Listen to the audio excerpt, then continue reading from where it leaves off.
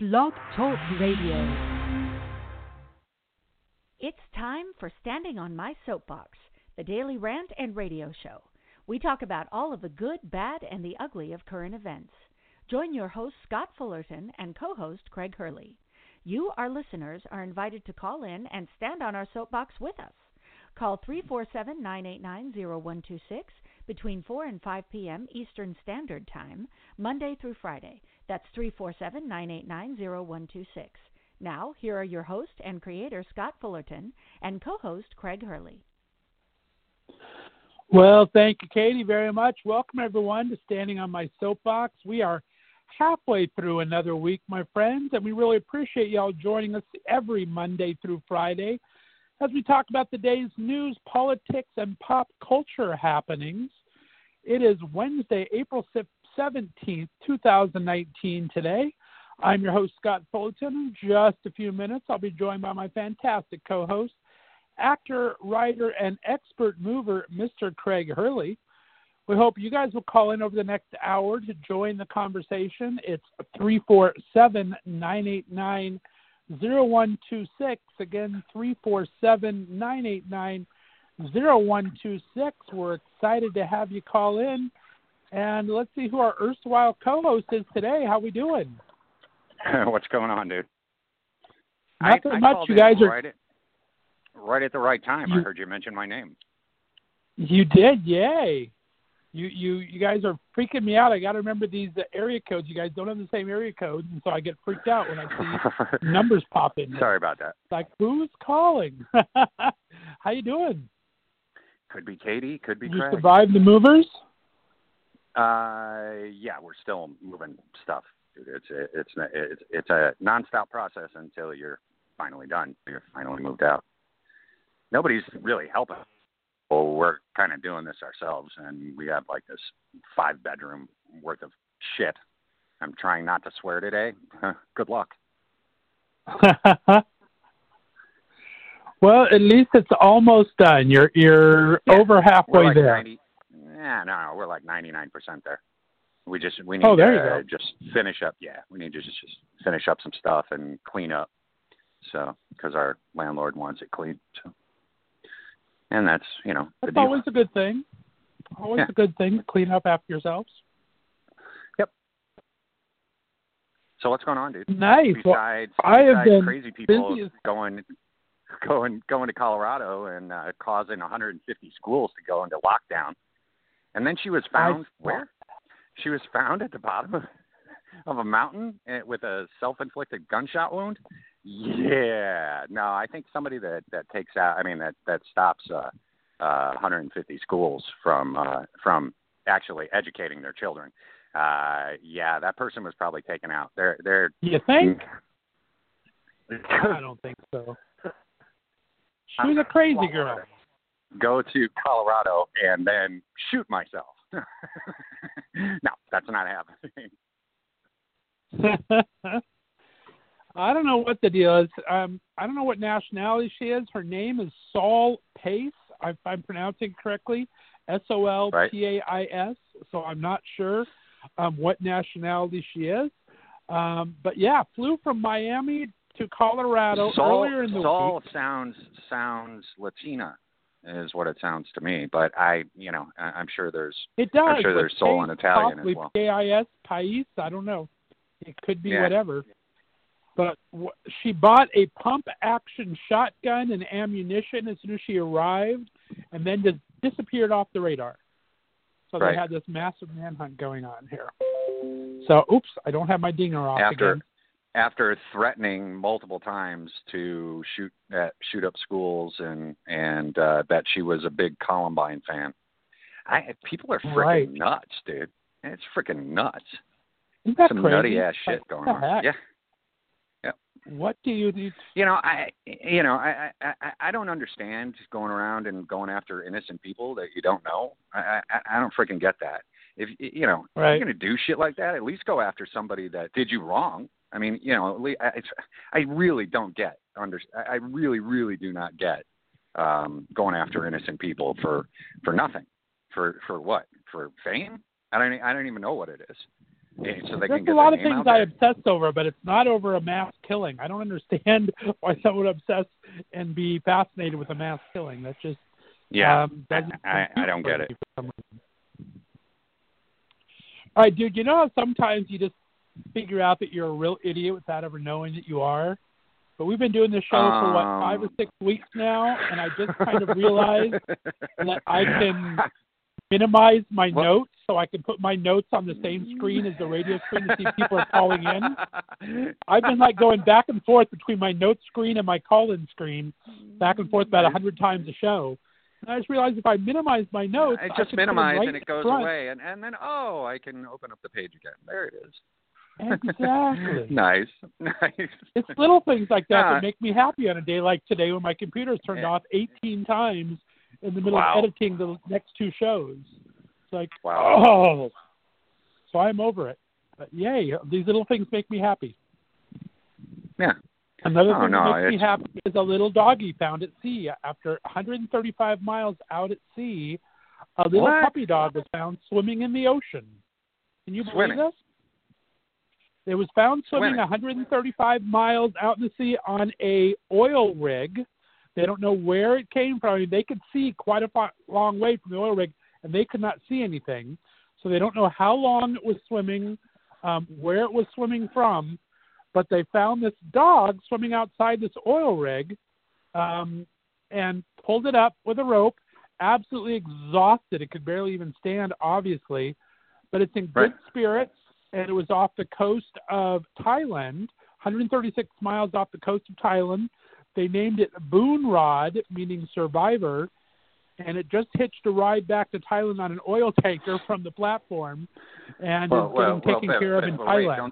Don't they have like a dog eating day over there? I mean, don't they the eat dogs? Whole thing. I didn't really want to bring that up. Wait, are they wait. So you rescue this thing out 135 miles at sea. What's going to happen when it gets back to Thailand? I'm so worried. It's like, no, I escaped from that shit, and I swam as far as I could, and no, now you're bringing me back. Oh, this is great. Wouldn't that be funny? Wouldn't that be funny if it just decided it swam? Well, I mean, ironic. We'll put it ironic. That it swam away from home to miss the meat grinder and gets pulled back after being rescued. That'd be so sad. But it was a good story to start with. I tried to make a good story out of it. I forgot about the other part. Sorry, don't mean to turn that on you. You're bringing me down, dude. Just bringing me down. Yeah, no, I tend to see the darker side of the lighter moments, because that's definitely, I mean, talk about will to live. How far out? 135 miles? I mean, that's crazy swimming, unless he got thrown off a boat somewhere. That's what I was going to say. Unless he jumped off a boat. And they like I said, they didn't see anything out there anyways, but it could have swam 10 miles. You can't see much past 10 miles out there, I would imagine. But, it's pretty crazy. So who knows? And how did he get to the oil rig? Hopefully it will not end up at a dinner table near you in Thailand. We'll see what happens. Or here, for that matter. I mean, they've got to be using different types of meats, right? Possible. There's all kinds. Isn't Colorado attempting to do a cannabis burger? It's Carl's Jr. Yeah, the chain Carl's Jr. is trying it out in, you're right, in Colorado. And it's not a joke either. Did you read this thing? Yeah. No, Colorado's been at the forefront of all of the marijuana deregulation.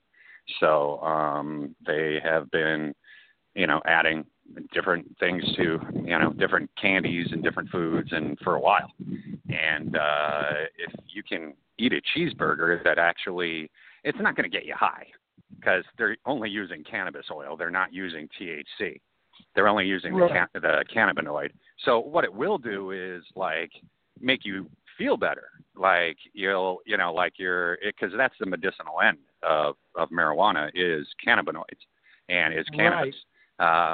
So you'll eat the burger, and like a half hour later, if you've got any ailments, your knees or your stomach or your shoulders, or I'm trying to name every single thing that I'm going through right now. I could use a cannabis burger. Yeah, as Stop long on as the they're drive home. Stop on the drive home, see if it makes you feel Carl's better. Jr. I'm not in Colorado right now. I'm in Chicago, and we're looking at rain. I mean on the drive to LA. Drive to LA. The drive Nice. to LA, you can stop. Well, they're only doing it for one day, right? It's only one day? Or are they going to? Oh, you're right. It is one day. I thought they were testing it. Yeah, I thought they're testing it to see what the reaction is. Dude, oh, did you see the day, though? They're going to make so much money on the 20th. April 20th, 420. There you go, 420. Of course. There you go. Of course. Yeah, no, I'd like to see them make a THC burger. That would be a hell of a lot more fun. But people going through the drive-through, see, that's a problem. When you're going through the drive-through and then you're eating on your way home. There you go. No, that's a problem. You can't smoke or eat weed or eat marijuana and drive. That is not. Is that one of those never-ending cycles though? Because you're having munchies, but it's going to cause you to get the munchies again. How many burgers are you going to have? I don't know. I'm thinking from cannabis, you do not get the munchies. It's THC that gives you the munchies. So you're gonna, you'll just eat the burger and feel good. Like I said, all your little ailments, anything that is bugging you, your knees or your shoulders or whatever, they will tend to bug you less after eating cannabis. Well, businesses are not stupid. They're jumping on this train. I know they're trying to infuse some beer in Colorado with the CBD, and right. They're trying to get ahead of the trend because this is the next logical step. Once this is done and the oil is fine. That was a Jeopardy question. There was a Jeopardy question yesterday that was about hops. That was about beer, and the guy answered hemp buds instead of hops, and he got it wrong. And then they came back and said, yes, they are infusing beer with hemp. So we're giving you that answer correct, but we're giving you those points or that money. But he was actually wrong. It's the hops that are the cousin to marijuana. And we found that a long time ago. We found that, dude, at least 1,000 years. Dude, there was beer in Egypt during the. So we're talking 5,000 years during any of the pharaohs and when the pyramids were being built. There was beer then. So we've been fermenting hops for a long time, and we've been using that for a long, long time. And even at the time, they were using hemp, which is the male form of the marijuana plant, for rope and stuff like that. It can't get you high. So infusing hemp into a drink isn't going to give you any benefit at all. No benefit whatsoever. That's totally about marketing, because hemp has no. I don't know if it has a nutritional value. It probably does of some kind, but it has no effect on you. It has zero effect on you. I thought CBD is a hemp derivative. Isn't that a hemp derivative? No, CBD is a marijuana derivative. Hemp is the male form of the marijuana plant. It cannot be smoked. It will do nothing for you. You could smoke an entire tennis shoe made out of hemp, and all you're going to get is a freaking headache. So you're not, there's nothing, no value to hemp except for, and this is why the Civil War was fought. It wasn't fought over cotton, guys. They did not use that much cotton at the time for clothing. Everything was hemp, and it was fought over hemp farms. And the hemp farmers needed their slaves in order to produce more hemp. So just go back in history, please. Learn some frickin' history, guys. Don't pay attention to any of the fake stuff. Just frickin' learn the real history. It's out there. The history is out there. You just got to make sure to be looking at the right sources. But hemp has no value at all except for it's the strongest natural fiber known to man. So we can make tennis shoes, rope, clothing, a whole bunch of a variety of different things, baskets, just a whole bunch. They're even getting to the point where they're putting it into plastics. So there's a whole bunch of stuff, and there's hempcrete. There's hemp concrete now, and which goes back to me and my cigarette butts easily 15 years ago. That it's a filler, and it's a strong, really, really strong bonding fiber for concrete. So they've been using hempcrete lately, and I'm not sure Colorado didn't do that as well. That they didn't start doing that, but yeah, they've been at the forefront of all of this. I'm sorry, I'm looking at stuff that I'm moving, and I'm sure I'm kind of going off on a tangent. I'm trying to bring it back around. No, we're talking about the same shit. Same stuff. Back around to the cannabis burger. Yeah, the cannabis burger is not going to really. Yeah, it's not going to get you high, and it's not going to give you munchies, but it is a good move on their part to be adding cannabis to food. So and it would be it's a really good interesting move. if it helps feel what ails you there for a little bit and everything. If you had a tummy ache. Oh no, you'll feel great, especially because you ate it. You'll feel great for hours, for like 4 or 5 hours after you eat that burger. You're gonna feel great because it's like time released in your stomach and time released in your system. It's going to take a while for that burger to digest. It takes like 2 hours or something for steak and burgers to digest. So as that's going into your bloodstream, it'll go in little by little by little. It's not going to go all in all at once. Very cool. That's kind of wild. Like I said, I think I'm going to try something when I go out to Palm Springs in June. I don't know what. I'll try something. Oh, the Jeopardy question. Yeah, that was the thing. The hops thing is you're going to try it when you go to Palm Springs, dude. I mean, they have medicinal in Ohio, right? They have medicinal in Ohio, but I'm not nothing I need a medicinal for. You sure? Well, I can make something up, I guess, like everyone else. Yeah, sure. I mean, California, you can do it recreational, though, right? I could just go into California. Because when I was in Palm Springs last year, I drove down the street, and there's like 50 little dispensaries going down the street in Palm Springs. Yeah. So Now there's recreational now, right? Yeah, it depends on it is completely recreational in California, but there are certain counties, and just like Colorado, that are extremely conservative. And for some reason, they don't want millions of more dollars to come into their township. I don't know. I don't get it. But they don't have the dispensaries. They think it brings in the riffraff. Let me tell you, you rich people, there's a bunch of riffraff that you're associated with, just so you know.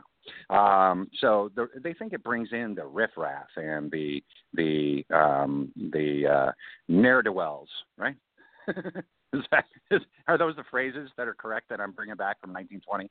Exactly. Are those correct? Ne'er-do-wells. The ruffians are going to come in. But I'm just trying to communicate with the old people. That's all I'm doing here. There you go. So, well, you do well watching Jeopardy. If you're watching Jeopardy, Jeopardy and Wheelie are the mainstays of the over 70 set. If you're watching the Wheel of Fortune and Jeopardy. Wow. Tonight, Wheel of Fortune, I can totally get how every 70 and 80-year-old watches that shit because it's just complete garbage. But Jeopardy, I mean, come on, it's a spelling bee, guys. It's Hangman. That's all it is. It's the game Hangman. You know, we get to put up a letter. What is it? I'm guessing. Oh, I guessed wrong. No, it's freaking dumb. So where Jeopardy actually tells the truth. Actually, every single clue, except for the ones with the before and afters and all that garbage, where they're trying to make you guess two answers at once and all of that, those categories are a joke. But all the rest of the categories are based on fact. Facts. That's why I love Jeopardy. And did that guy win yesterday? Don't they have a new winner now that's like made the second highest money ever won? He's got like $200,000. Yeah. He just yesterday or the day before, I think it was yesterday, got won in one game $70,000. Something stupid. Like in one game. The next guy that was in second place had $12,000.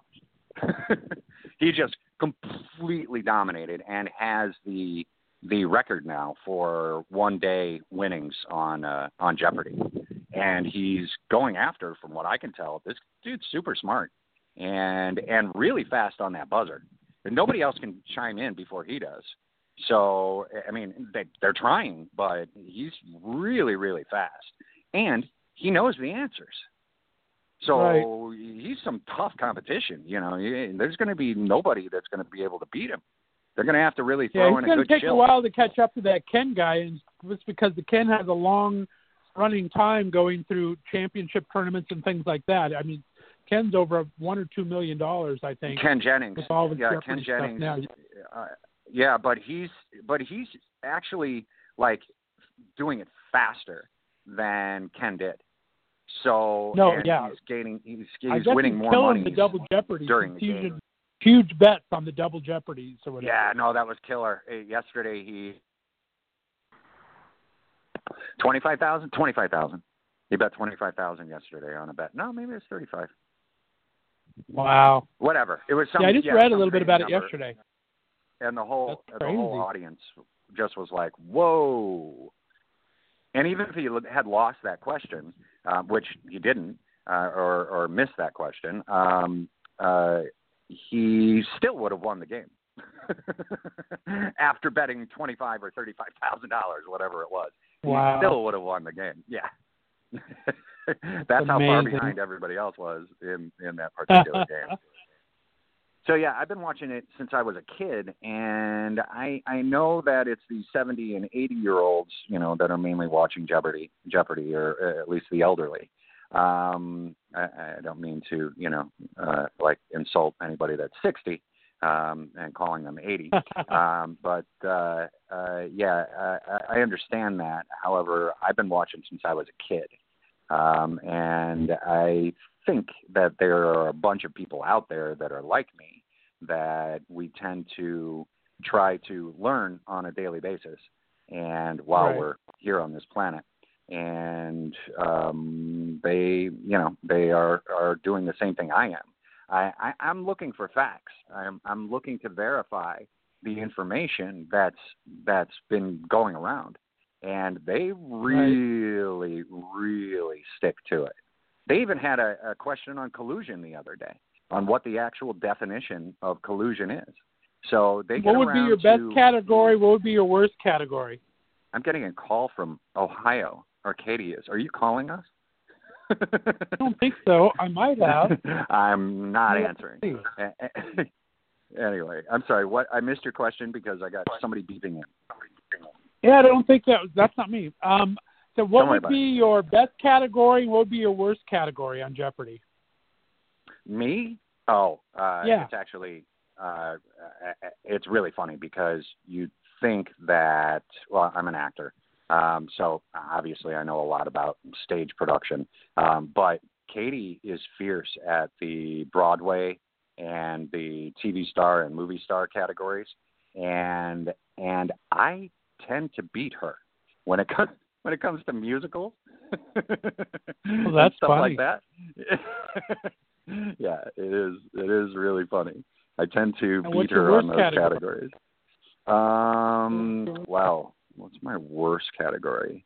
Like I said, those before and afters, anything that isn't like real, is like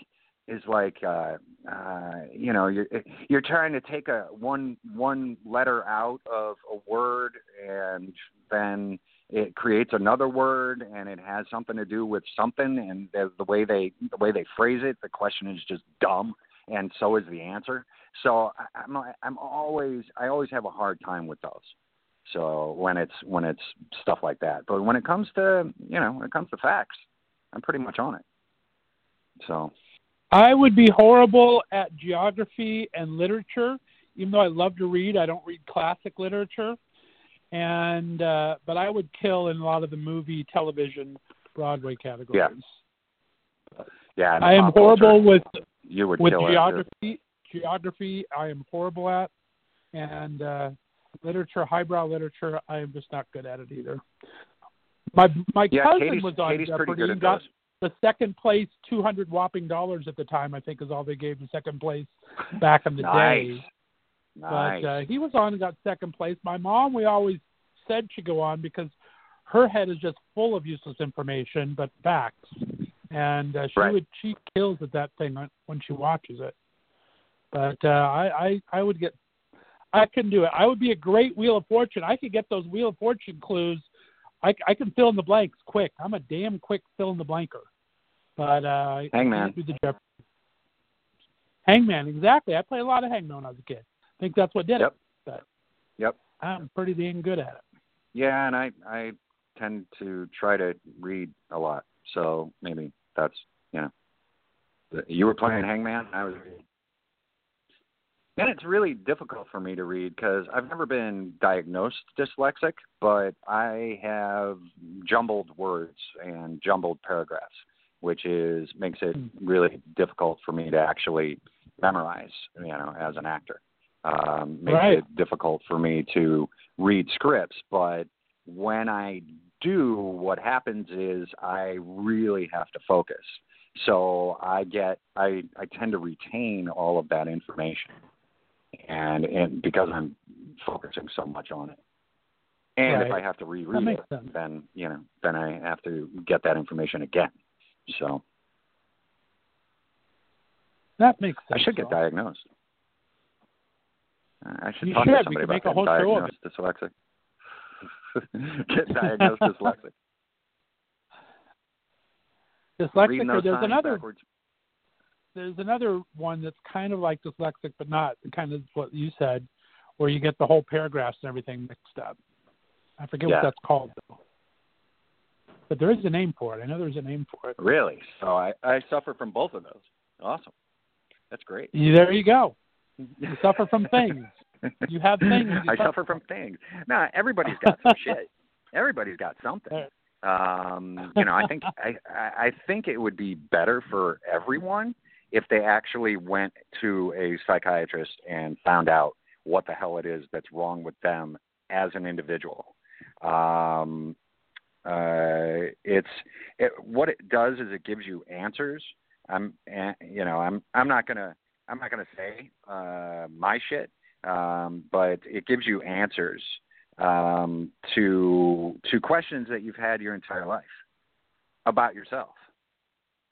So if you weren't diagnosed, I have a lot of actor friends that they swear by going to a therapist weekly to talk out things. Yeah, not necessarily a therapist. It does help just to get out all of your crap, but I'm talking actual psychiatrist who tests you, who does the written tests, who does the verbal tests, who tests you, and it takes a couple of weeks in order to go through all of that.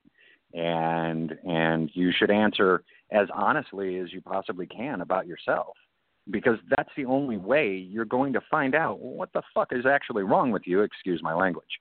So, that's the only way that you'll find out what is wrong with you as an individual. And you can't do it for anyone else. It's like AA. It's the same thing. You can't do it for anyone else. You have to do it for yourself.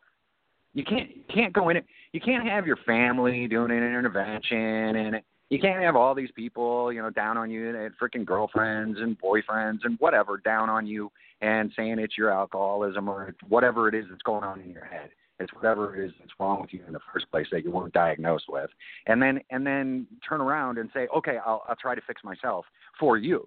You can't do that. That is detrimental to any relationship that you have, be it with family or with friends. But you can do it for yourself. Once you get to the point, because I've been called an asshole my whole life, and really there's other things going on, and you can't go out there and expect to, like, I lost so many friends and I'm doing it for those friends. You can't.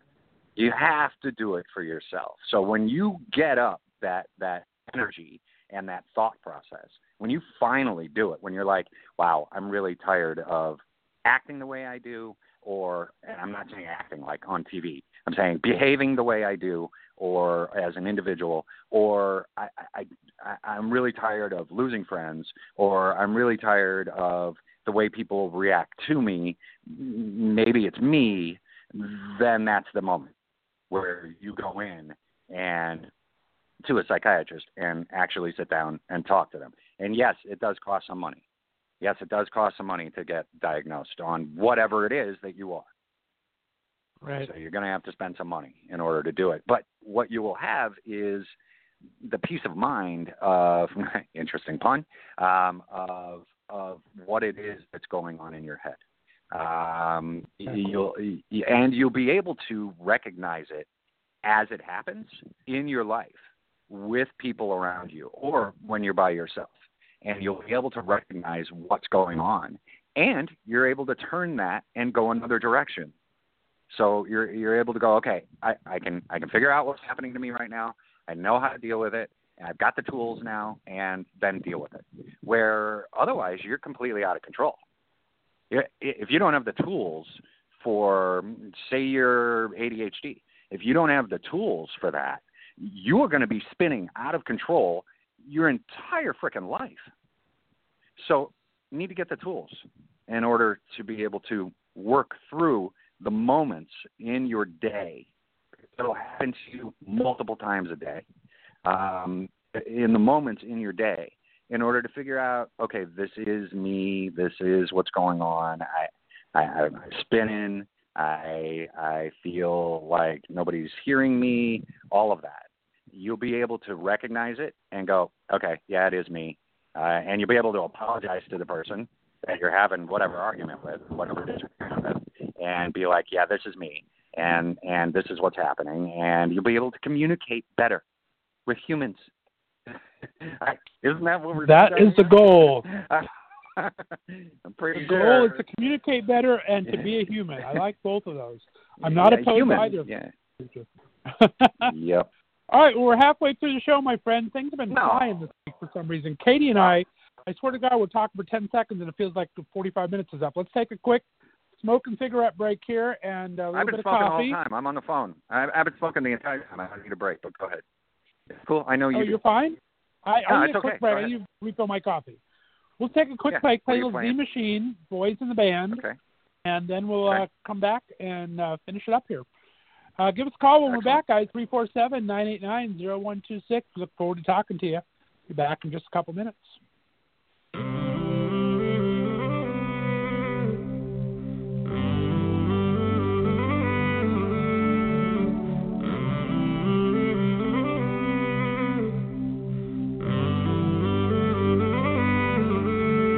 I could tell you ain't never heard before.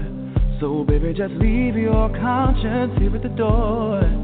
We'll be giving you your number. Won't ask for your name, 'cause you won't need one around here anymore. Everybody's looking happy. Everybody wants a place. When we get lonely, we can drink it away. And forget we're growing older.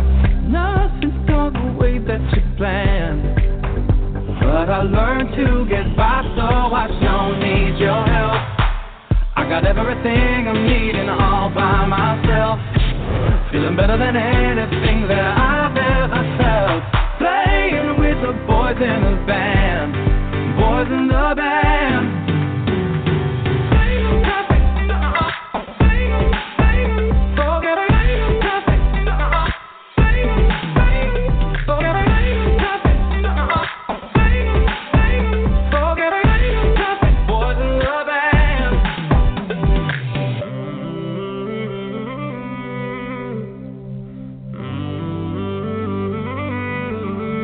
Now, baby, he's over and he's adored, giving you life and death and everything more. But when you get your peace and quiet, no love and no fame, it's when you start feeling so insecure. So everybody wants to know you when you're always giving face. Who could deny you when you're leather and lace, doing what your daddy told you, laying in the palm of his hand? Well, I don't mean to be rude, but I don't need your help. I got everything I'm needing all by myself. Feeling better than anything that I've ever felt. Playing with the boys the band.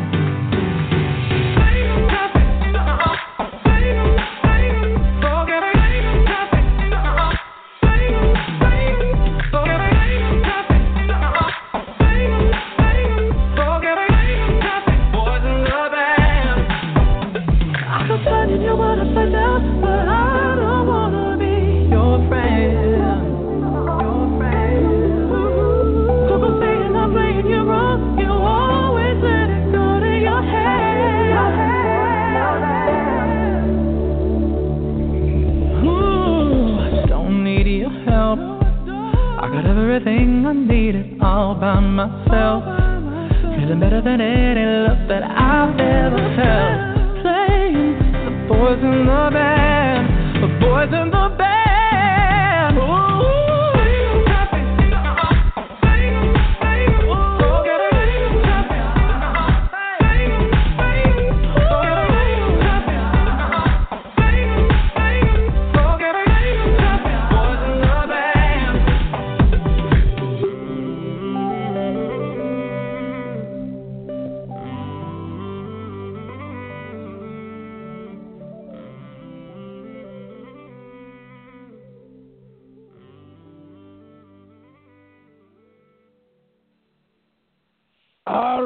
We are back, guys. You're listening to Standing on My Soapbox with Craig and Scott. Give us a call, 347-989-0126. Tell us what's on your mind. What's going on with you? That's 347-989-0126. There you go. Anything exciting going on you want to talk about? Yeah, just moving. Nothing exciting.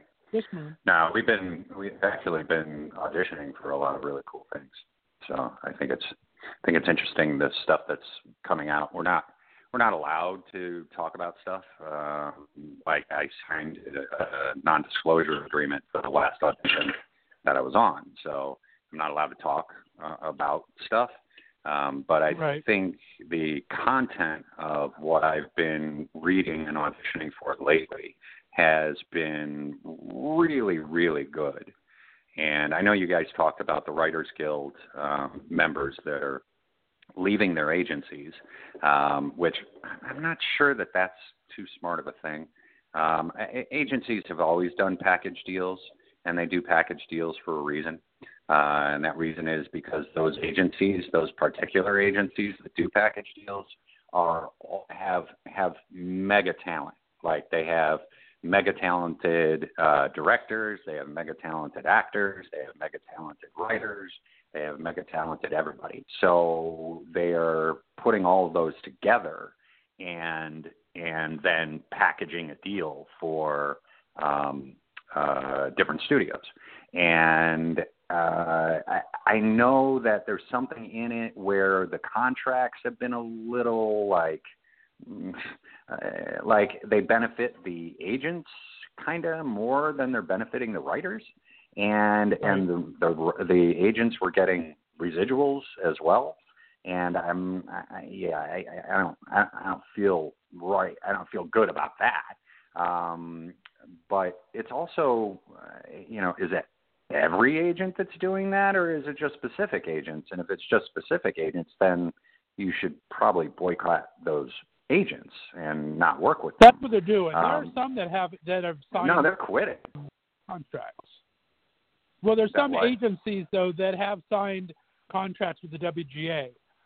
But from what I read the other day, a lot of these people are not going to those agencies. They're just going without because they really like their agents and are hoping their agents are going to come on board. But we'll see what happens.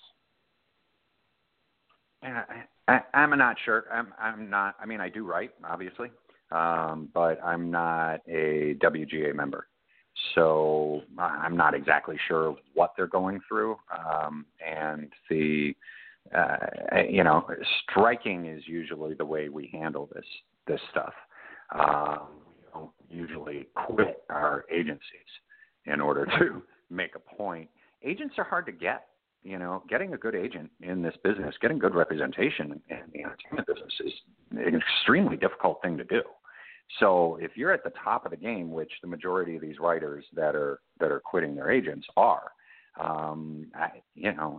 It's tough, dude, to get another agent that's going to work just as hard for you, or get you any work. So the fact that they're getting them work in the first place should mean something, even though there's a problem with the contract. Well, negotiate your contracts. You're the talent. Negotiate the contract so that it benefits you more and it benefits them. Nobody's happy in a negotiation, so you have to. Both sides have to give up. Right, so and they're right in the middle of instead of just season quitting. 2. They're starting to pitch all these shows because they have the new seasons being lined up. So now's when they start writing all this stuff to get going. So it's come at a real inopportune time for everybody.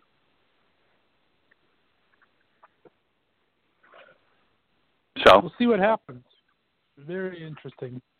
I did see where some of them are helping their people that are showrunners and stuff are showing other writers' work, so they are trying to help each other out, which is good. We'll see what becomes with it. Speaking of pop culture, there was a couple of pop culture things I had on yesterday's radar that we never got to with Katie. I loved Mary Tyler Moore Show. I liked Everybody Loves Raymond. My mother loved that. And we had Georgia Engel passed away day before yesterday, who was, of course, Georgette, Ted Baxter's wife on the Mary Tyler Moore Show, and played Patricia Heaton's mom and Everybody Loves Raymond. I thought the interesting thing about it, she was 70 years old. The interesting thing about it, though, is they can't really give a cause of death because she is a Christian Scientist and wouldn't consult with doctors what was going on and won't let there be an autopsy. So, no, we're not going to have any idea what she actually died from. She hasn't been to a doctor forever, unless she's 70 years old. But she was a Christian Scientist, which I've heard of that, and I know that they don't do the whole doctor thing. But I've never seen that happen before, where you're not going to ever really know what happened, which is kind of wild to me. No, I actually just had that happen with me and a friend that died. They don't really. They're not Christian Scientists, but they are Christians. And she didn't get an autopsy. His wife didn't get an autopsy when he died. And so we have no idea. We have absolutely no idea what he died from. And just, the most important thing to her at that moment was that she didn't get to see the second coming of Christ. And I'm like, no, the most important thing is you need to know how he died.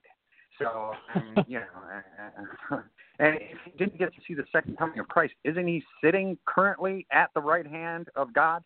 Because he died, exactly. Right? And he's a believer, so doesn't that mean he's sitting at the right hand of God currently? He did not need to see the second coming of Christ. So, but, I feel like, it would have been nice to know what he died of. So, seeing as how he didn't really have any problems before that. Especially if it could be hereditary for a kid down the line or something like that. You never know. You don't know. Exactly. It could be his great-grandkids that are suffering from something, and they could live longer because they know what it is because of the way he died. So, there's a lot of people like that. There's a lot of people out there that are like that. There's just been the anti-vaccinations now. So, all of it is that's all, it's anti-science. And it doesn't make a lot of sense to me. I can prove science. I can prove it. It starts as a theory, and then we prove it because it's science where I'm still there, man. Prove to me that there's a God. I just want to see it. I want to physically, tangible, prove it. So, and you can't. You can't. It's faith. It's all about faith. And that's I don't have. I don't have that. I don't have that. The faith in something that the Sky Daddy. And I don't have faith that he's up there looking down and taking care of us all. Otherwise, we'd be in a much better place. This is true. Let's go on. Next thing in pop culture that I have a confluence of feelings over this next article because I have people that I know here, and I'm 1 degree of separation away from this. But do you and Katie watch Marvelous Mrs. Maisel at all? No, we do not. Don't have a lot of time to watch, but fantastic show. It's an amazing show. And I don't remember what it's on now. I think it's on Amazon, but I'm not 100% sure. It could be Netflix. Right. No, I think it's Amazon. No, I think it's Netflix because we could watch it. Whatever. It's on one of those streaming. Anyway, go ahead, dude. Exactly. Well, Sterling Brown, who is an amazing actor, who's on This Is Us and just got Emmy for movies he did last year and everything. He is going to be doing a little arc on the show, so he announced that the other day. And I really like him a lot. I like This Is Us a lot. I like The Marvelous Miss Maisel a lot. And I have Stan Zimmerman, who was on our show a couple weeks ago. He, of course, wrote the creator of Marvelous Miss Maisel is Amy Palladino, who also created The Gilmore Girls. And Stan wrote on that for a couple seasons for The Gilmore Girls. So they're both really good friends. And Stan keeps trying to get to write for a season, and they won't pull her on because she's still doing all the writing. And she usually pulls someone in like 3 or 4 seasons in, 4 or 5 seasons in. So Stan's hoping that she's going to get bored of Mrs. Maisel sometime soon so he can write on that for her. But they know each other that way. And the star of it, Rachel Brosnahan, is actually a huge advocate for the LGBT community and executive produced a movie called Femme that a friend of mine stars in. It's based on a short story that he wrote. And so I have all sorts of connections to this show, so I've been watching it. And it's just so great because it's, I don't know if you know the plot or not, but the plot is this woman is married in a very waspy thing in 1940s New York. Husband wants to be a stand-up comic and works for the dad is very waspy, and they're kind of talk. It's very old school where the woman stays at home. The guy works for the father's company, but he's trying to be a stand-up comedian. Bombs horribly, but his wife, Mrs. Maisel, ends up going on after he ends up leaving her for another woman, and it's just hilariously funny. And they have Lenny Bruce, one of the characters on there. They have a guy playing Lenny Bruce, and it's just a lot of great comedy fun. If you're a fan of comedy and you like period pieces, this is just so much fun that you guys have to try to find time to watch this in your busy schedule because it's worth every second of it. And Amy Palladino is an amazing writer to begin with. The Gilmore Girls, I thought the writing on there was some of the best writing I've ever seen, which is why I like that show so much. And this is the same thing, very fast patter, very snappy dialogue back and forth. And so I'm excited to see Sterling Brown on there because he is such a fantastic actor. So to see that his acting with this writing is going to be kind of a treat. So that'll be happening on season 3. So I'm excited about that. That was a little pop culture news that I saw the other day. Nice. All right, we have about 10 minutes left. What do you want to jump into? We have anything politically that happened? Any stupid shit? I don't know 45 if it affected Katie at all, but I know Peru's ex-president, Alan Garcia, killed himself today or yesterday when police tried to arrest him. He was under investigation for a connection with a Brazilian construction company that triggered one of Latin America's biggest graft scandal, where it was giving away lucrative contacts with bribes all over the place. I remember hearing about this a couple of years ago because this Garcia guy tried to go to Uruguay asylum because he was banned for leaving the country when all this was happening. And Uruguay rejected the request. This guy's kind of been living in exile in Peru, and they finally just wanted to go arrest him the other day. And while they were knocking at his door, the guy shot and killed himself, an ex-president of Peru. So I thought that was kind of interesting. Yeah. Yeah, so I remember hearing the story, like I said, a few years back. But I mean, surprise, we had bribes and we had corruption in a South American country. Surprise, surprise. But nice. That's all that. I mean, Katie might know better about this. You want to talk to her for a second? She might she know wants better to come about on. that. She might. Sure. Yeah, hold on one second. Hey. How are you, my erstwhile co-host? I miss you today. I love having my regular host back, but you've been missed. Oh, well, thank you. That's very sweet. I've missed you, too. And unfortunately, I'm packing, so I have not been able to see or to hear the show, which breaks my heart, but I'll listen to it later. And my question is, I may know more about what?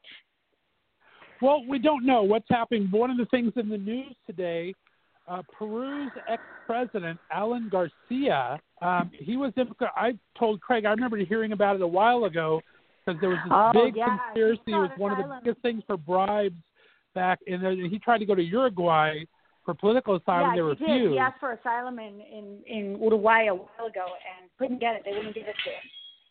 Yeah, apparently he committed suicide, police have decided correct? they're going to charge him with these bribes and everything. Went to go get him this morning, and the guy ended up shooting himself. The ex-president, Alan Garcia, shot himself. Yeah. So it was very surprising. Well, it's, there's a lot of corruption in certain parts of South America. They're beautiful places, but it's there's a lot of corruption. The politicians, I mean, honestly, I don't mean anybody any disrespect, but they steal a lot of money. They steal the money from the people and all of the people that should be charged but aren't. I mean, if we had $1 for every one of them, we wouldn't need anything. It's just unbelievable. But, it's unfortunate when anyone takes their own life. But you can imagine, where he was at. He did. He sought asylum in Uruguay at one point, and they said no. They said no. So that's unfortunate. But I can imagine that he was, he kind of weighed the, what would be happening to him, weighed his options. If he was arrested. I mean, I guess that there's no question that he was guilty, maybe, because otherwise why wouldn't he have, unless he didn't feel he could get a fair trial. So there's a lot of corruption. This also happens in South America, both for the good people and the bad people, which happens a lot in South America as well. Fair trials for both the innocent and the guilty, unfortunately. Well, I had a lawsuit I had two actually lawsuits, one in Colombia and one in Mexico, and neither one of them, nothing happened. And it's because the lawsuits nothing happens with lawsuits. There's such corruption in the court systems that the ones with the money, I mean, I know that a lot of people might say, well, that happens here too. And to a certain extent, of course, it does. But to a certain extent, it's not quite as just transparent and in your face as it is, in Latin America, where they say, oh, no, don't do because nothing's going to happen.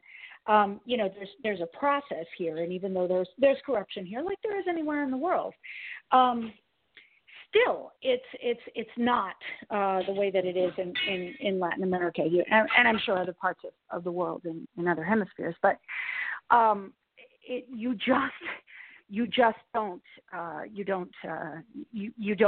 can't sue anyone because there won't be there will be no fairness. It's just the person who has the most money paying off the court. I mean, honestly. And I'm sure there are people that would not be thrilled to hear me say that, but I experienced it firsthand, and I'm not afraid to say it because it's true. So I don't know what the story is with this gentleman. I know that there was a claim of, tremendous misconduct out of Peru because of this gentleman and how he affected others. But it is true, it's very possible he might have thought he was not going to get a fair trial because the court systems, shall we say, are just different, Right. So, yeah. All right, we'll put our co-host back on. We have 5 minutes left. Have a wonderful afternoon. It's good to hear you. Thank you, my dear. It's lovely to hear you too, and I appreciate being asked for my very limited expertise on this subject. You are a go-to South American Hemisphere girl. You are a go-to. Awesome. Okay. Thank you, my dear. Take care. Bye-bye. All right, we have 3 minutes, my friend. Okay. Weather forecast? Tomorrow's going to be all say, Mueller all the time. We're going to have that Mueller report tomorrow. So, yeah, let's get the weather out of the way today. Tomorrow? Is it tomorrow, really the Mueller tomorrow? report is coming out tomorrow morning. Nice. Good. What, they're going to go public with it? Yeah, redacted public, yeah. Redacted public. Wow. Yeah, it's going public, but we're getting to see the same thing Congress is getting. And well, depending on the number of redactions, right. You know, we should be able to read between the lines. So, you know, depending on what's there. I mean, unless it's like an entire page right. that's gone, then there's no way to read between the lines on that. Right. And so aren't take up most going? Of it. Let's go ahead and finish up with the weather report. You have 3 minutes. It's going to be stormy and rainy in a couple different sections of the country. How's that?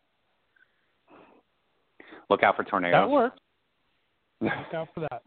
I don't know what else to say. I mean, you know, I've been trying to tell people for a while, and I don't know. I can feel it here in Chicago. I can feel it today. We're going to get hit by some rain. We're going to get hit by thunderstorms. You know, you look around you and pay attention to what's actually happening as far as your weather is concerned. Exactly. Well, we let them know every day. I love it. We tease about it, but I think people need to know. And I like that we do. Yeah, the southeast really needs to watch out right now. We got a low pressure system coming through that's sucking up energy from the Gulf of Mexico. So. All right. Well, with that, we're going to head out, guys. Stay tuned. We have the Randy Report coming up next, and at 6 o'clock, our brand newest show on Left and Straight Radio, Astro Kiki Radio, which is celebrity and astrology meets. Guys, thanks for listening. We're going to close with a little bit of Rebel. This is 11 blocks. We'll be back tomorrow, 1 o'clock Pacific, 4 o'clock Eastern Time. We'll be standing on our soapbox once again. Bye-bye. 11 blocks from my door to your doorstep. Peace. 3 years later and it feels too close. I thought I broke the last of that breakdown the morning I sold your winter coat. It doesn't feel right when I'm grabbing a coffee. The same old spot, but I'm on my own. I feel okay in the day, but at nighttime, you know how I get when I'm alone. 'Cause my mind won't stop, it's just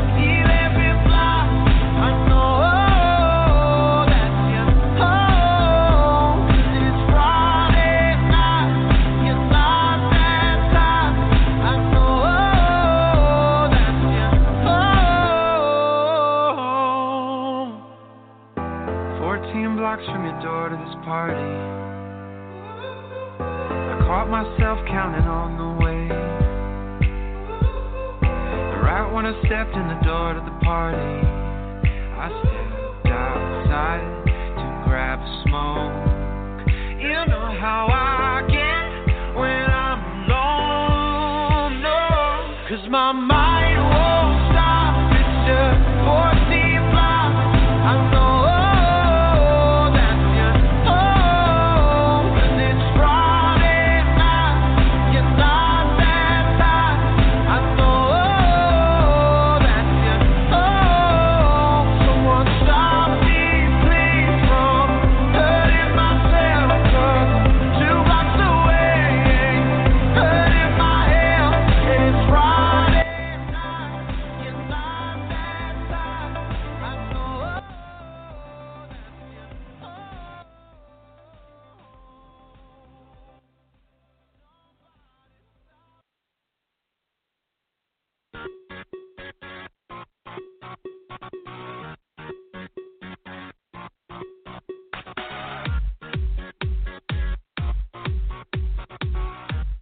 Welcome to The Randy Report. I'm Randy Slovacek, your host.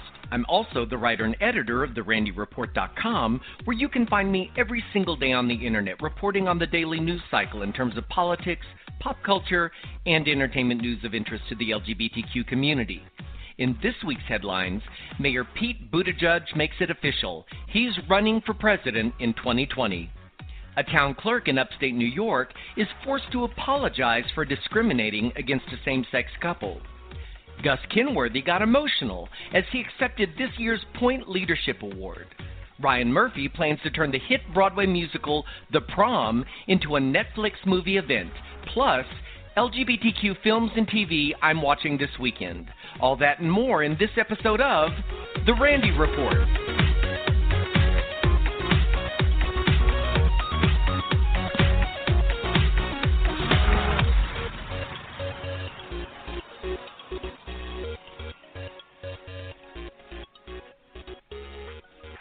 An enthusiastic crowd came together today in South Bend, Indiana, as Mayor Pete Buttigieg officially announced his candidacy for President of the United States. Standing before a crowd of thousands in his hometown, the mayor said, "My name is Pete Buttigieg. They call me Mayor Pete. I'm a proud son of South Bend, Indiana, and I am running for President of the United States." In speaking those words, he becomes the first openly gay Democratic presidential candidate in the history of the country. Should he make it to the finish line, he will not only be the first openly LGBTQ president, but the youngest person ever elected to the office. Speaking to the crowd, he said, "I recognize the audacity of doing this as a Midwestern millennial mayor, more than a little bold at age 37 to seek the highest office in the land." The South Bend mayor thanked his husband, my love Chasten, for giving him the strength and the grounding to be who he is as they go forward. The young mayor told the crowd and the world that the guiding principles for his campaign will be simple enough to fit on a bumper sticker: freedom, security, and democracy. Expanding on the topic of freedom, he shared, quote, "Take it from Chasten and me. You're not free if the county clerk gets to tell you who you ought to marry because of their idea of their political beliefs." He also noted that it was just one vote on the Supreme Court that gave him the freedom to marry his husband. Speaking to the crowd, he said, quote, "Our marriage exists by the grace of a single vote on the U.S. Supreme Court. 9 women and men sat down in a room and took a vote, and they brought me the most important freedom in my life." Buttigieg, currently serving his second term as mayor of South Bend, is Harvard-educated, a Rhodes Scholar, an Afghanistan war veteran who also happens to speak 7 languages.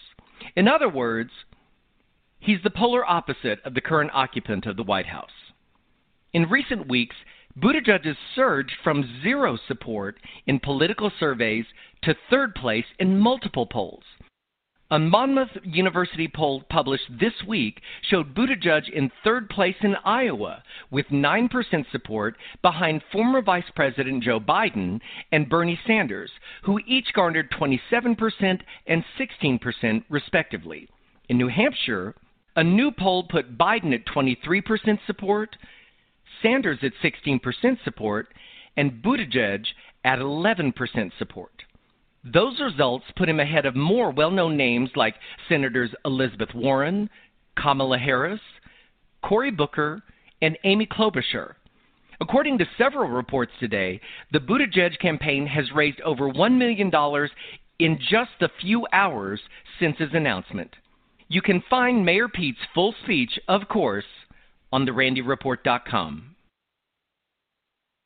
On July 30th last summer, Thomas Hurd and Dylan Tofton went to the office of their town clerk in Root, New York, to obtain a marriage license. But instead of a joyful, upbeat episode in their lives, the men were dismayed to be turned down by town clerk Sherry Erickson. She put the couple off, saying they couldn't get a marriage license because they didn't make an appointment before coming to the office. Lie. She also told the men that she has personal objections to same-sex marriage. That was the truth.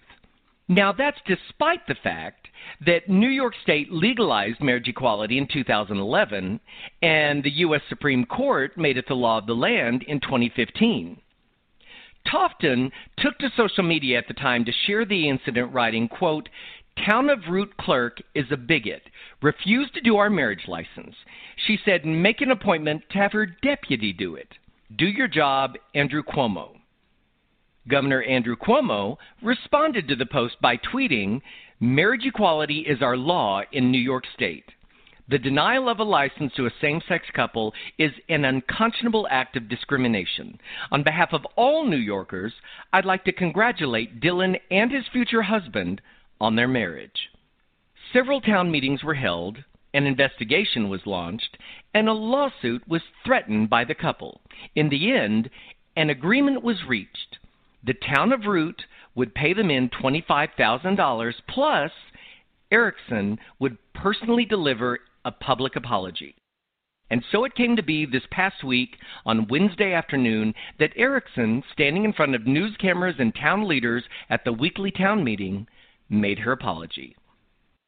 In my capacity as town clerk, it is my responsibility to provide marriage licenses to all couples, regardless of sex or sexual orientation, so long as they meet all applicable New York State legal requirements. As such, my office and I personally will issue marriage licenses to any couple without exception who is legally entitled to be issued one. On July 30th of last year, there was an unfortunate incident involving Mr. Thomas Hurd and Mr. Dylan Tofton, who came to my office seeking a marriage license. I am sorry for any harm or inconvenience my actions caused the couple. Thank you. Hurd and Tofton eventually received a marriage license from another town and were married on August 18th. The couple told local news station WRGB that they're proud they stood up for marriage equality. Tofton said, quote, "If we had never stood our ground, how many more people would have had to go through this?" Olympic medalist Gus Kenworthy was honored this past Monday at the Point Foundation's 2019 New York Gala.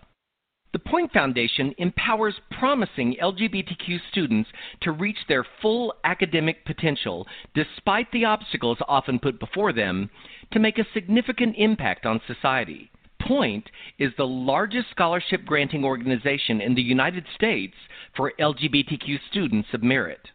Introduced by Queer Eye's Jonathan Van Ness, Kenworthy accepted this year's Point Leadership Award by remembering his own school years when he was closeted.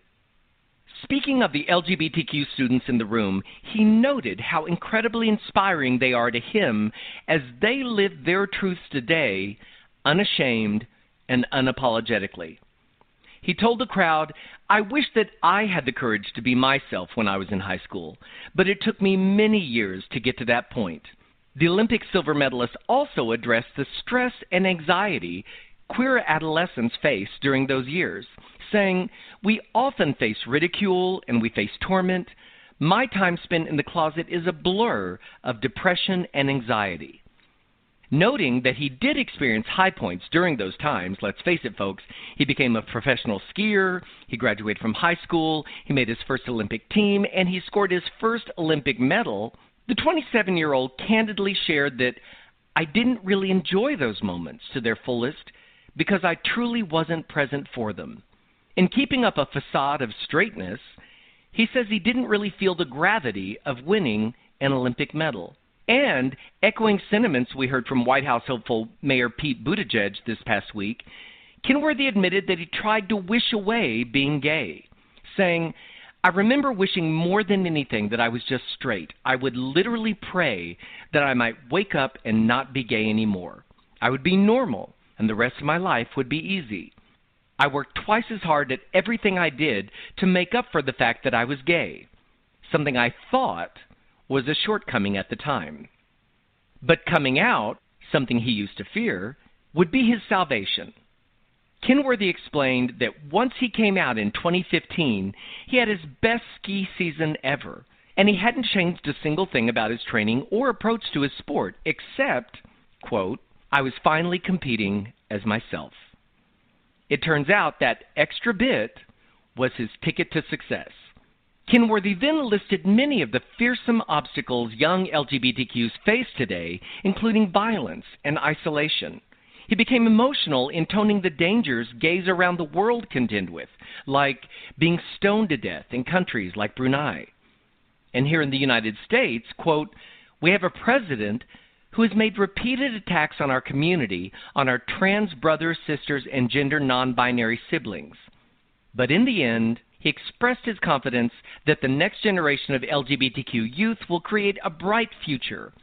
Gus says it much better than I do. Let's take a listen to Gus Kenworthy's speech accepting this year's Point Leadership Award.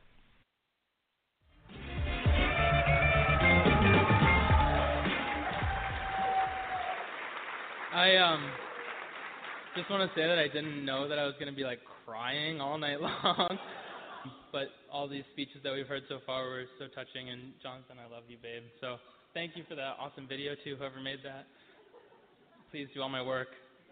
But I just wanted to say thank you so much for this award. I'm truly humbled to be receiving it. 3 years ago, I was here at this very same type of event for Points Foundation, presenting the Point the Point Legend Award to the one and only Greg Louganis. Yeah. I'm like holding this. I'm like, a piece for Gretchen Wieners. I remember then, as I am being reminded now, how incredibly inspiring the young people in this room are. It warms my heart to see you all living your truths, unashamed and unapologetically. I wish that I had the courage to be myself when I was in high school. I wish that I had been comfortable enough in my own skin to acknowledge who I was and to share that person with the world. But it took me many years to get to that point. The adolescent years of a queer person's life are not easy. They involve a great deal of stress and anxiety. We often face ridicule and we fear torment. My time spent in the closet is a blur of depression and anxiety. While not everything was bad during those years, I turned professional in my sport. I graduated high school, made my first Olympic team, and won my first Olympic medal. Thanks. I can honestly say that I didn't really enjoy those moments to their fullest because I truly wasn't present for them. The person on stage, oh God, I always get emotional when I talk in public. The person on stage in Russia, bowing their head to have a medal put around their neck, was me, sure, but it wasn't the real me. I remember not even feeling the weight and the gratitude of, I can't talk, sorry.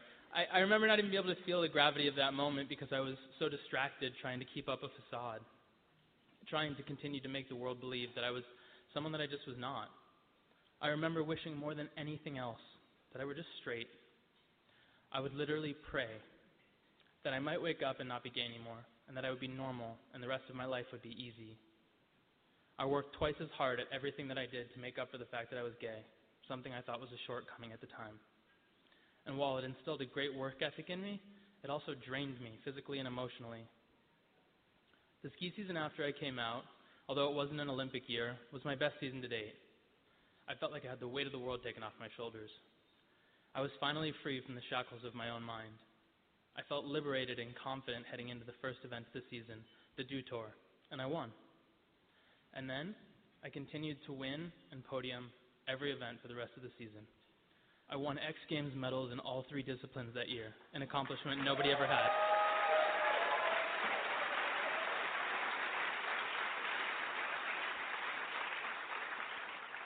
I hadn't changed my training regimen though. I hadn't taken a different approach to my runs. I hadn't done anything, except for the fact that I was finally competing as myself. I was no longer hiding a part of my life, putting it in a box, pushing it to the back of my mind to be dealt with after skiing, after competing, when I was certain I was alone.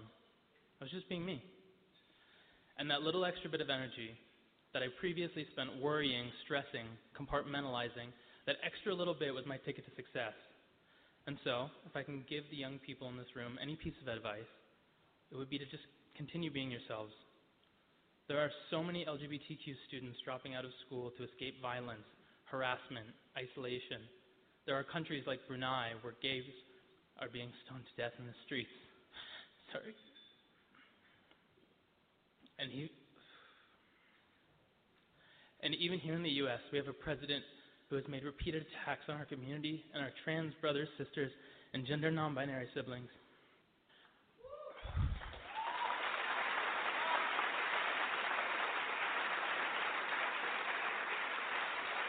We have a vice president who still believes in conversion therapy, for fuck's sake.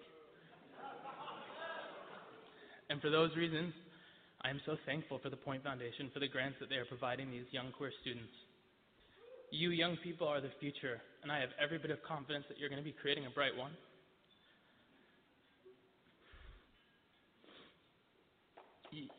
Thank you.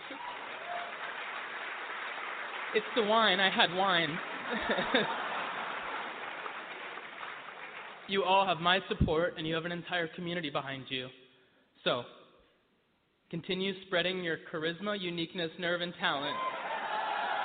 Because Shantae, you say.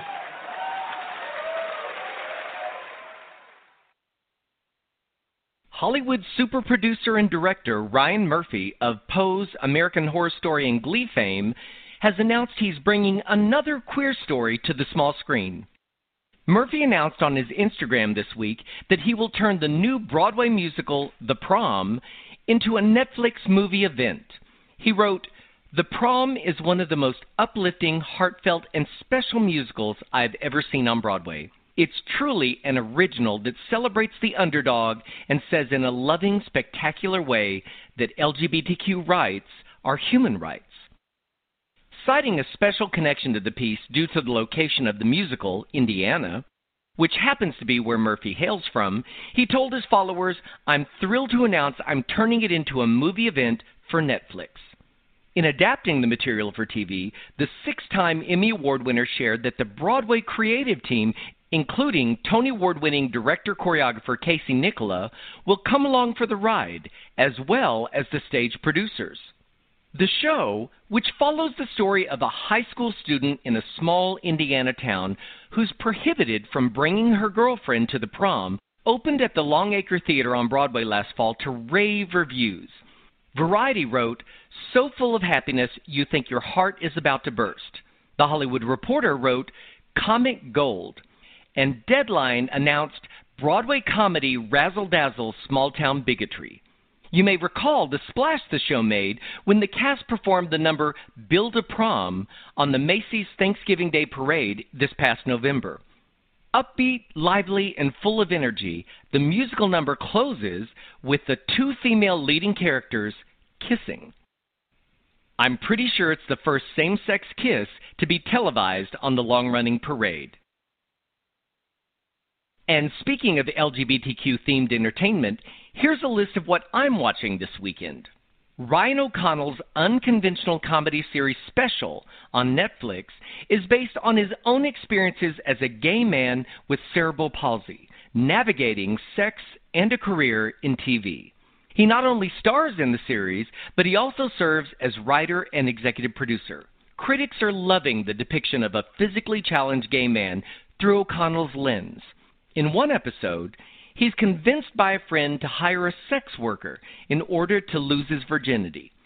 But instead of this turning out as a tragic moment, the sequence actually moves from awkward to touching and eventually to a sweet kind of sexy resolution. O'Connell recently told NBC News that he's still in shock that the series happened. He said, "It feels very surreal because I didn't think any of this could be possible. And I've been working in Hollywood for 6 years now. I know that even the best ideas, even the best shows, with the best talent attached, the odds of one actually getting shot and made and released is very medium rare." Special is now available on Netflix. Also, this weekend, independent film Savage Wild. Leo is 22 years old and sells his body on the street for cash. The men come and go, and he stays right there, longing for love. He doesn't know what the future will bring, and so he hits the road, his heart pounding. Felix Marito plays Leo, a French hustler who's a beguiling homo goulash of low self-esteem and empathy, who falls in love with gay-for-pay Odd, who doles out tenderness, disgust, and violence in equal doses. The critics loved the film. When the film hit the film festival circuit last year, Variety wrote, "A powerful portrait of a gay male prostitute in freefall. Savage Wild is now in limited release in theaters with new cities being added each week." And the Danish film Just Friends. The official synopsis reads, on the 10th anniversary of his dad's death, Joris still tries to come to terms with his father's absence when he meets the free-spirited Yad, who returns home to his family after living on his own. Although very different, there is an instant spark between the two, and they want to become more than just friends, but both have issues with their mothers that threaten to jeopardize their relationship. Cindy Lou Peoples at Frameline wrote about the romantic comedy, refreshingly, the family conflict in this romantic comedy is not that Joris and Yad are gay, but that they are defying family expectations in other ways, and must make a new set of choices about how to be themselves. Just Friends is now available for rent on iTunes and Amazon Prime. And that brings me to the end of this episode of The Randy Report. If you enjoy catching up on LGBTQ news in a quick podcast, I'd appreciate it if you wouldn't mind sharing The Randy Report with your friends. I like to think of this podcast as the 60 minutes of gay news, only shorter. And remember, you can find me every single day on the internet at therandyreport.com, where I cover the daily news cycle regarding politics, pop culture, and entertainment news of interest to the LGBTQ community. Thanks for listening, folks. See you next time.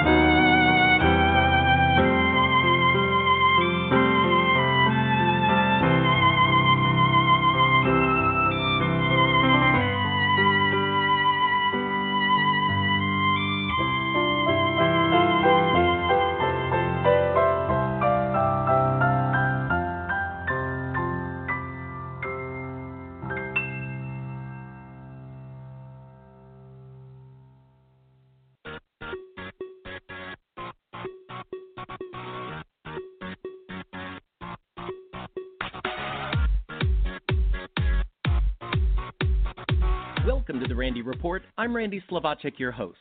I'm also the writer and editor of therandyreport.com, where you can find me every single day on the internet reporting on the daily news cycle in terms of politics, pop culture, and entertainment news of interest to the LGBTQ community. Today, I'm joined by Canada's premier LGBT solo country artists, Drake Jensen and Patrick Massey, as they've teamed up to record an upbeat country song, Go Your Own Way, meant to inspire young people who are bombarded with the message that they are less than. The bright pop country track has a liberating, anti-bullying message for young people in the closet and also knocks down the imaging in social media that perpetuates the idea of perfection, that we aren't good enough. The press release for the single reads, "The fact is we can do something about it. We can go our way."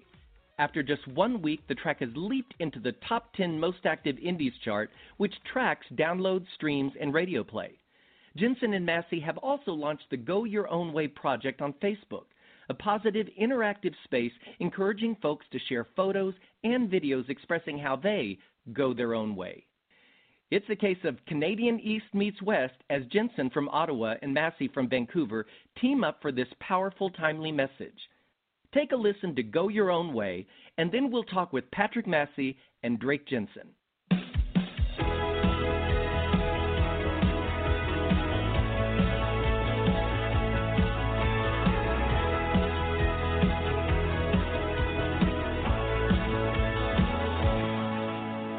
Latchkey bully kid, picked on, closeted, totally scared to death. Listens to the experts, say it gets better, but nothing's getting better yet. So friends, a little kindness, never gonna find us, so lead the way. Man, if that were my kid, he would be protected and hear me say, go.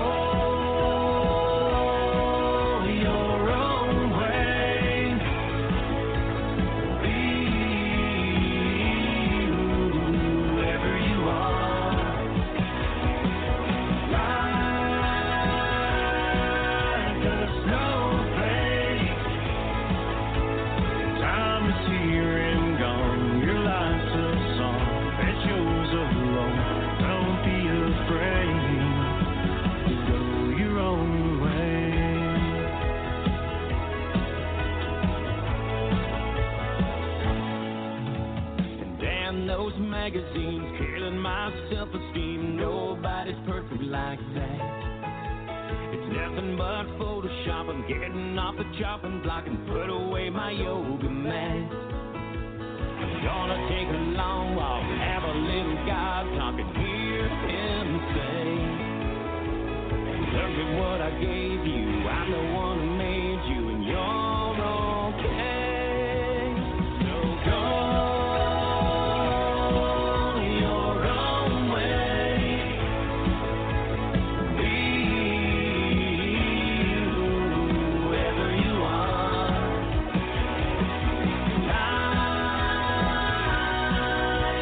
Snowflake,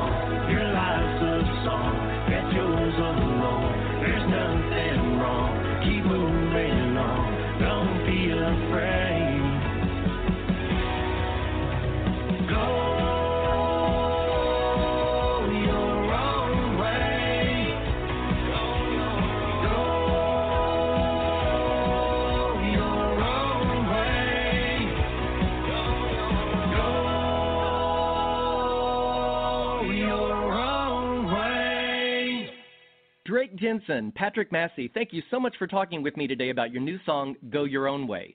Great music, great message. Thanks. Thank you. I want to say first that I'm a big fan of both of you. Patrick, I've had your Min the Man album from 2009 on my iPhone forever. Well, since 2009, I guess. And a little bit of Saturday. And Drake, I remember sharing your Stand By Your Man video with Willem in 2012. And I think it was shot like around the corner from my old house in Studio City at Oil Can Harry's, wasn't it? It was, yeah. Love that place. Oh, I used to be there all the time. So tell me how this collaboration happened. Have you guys worked together before? I understand you knew each other.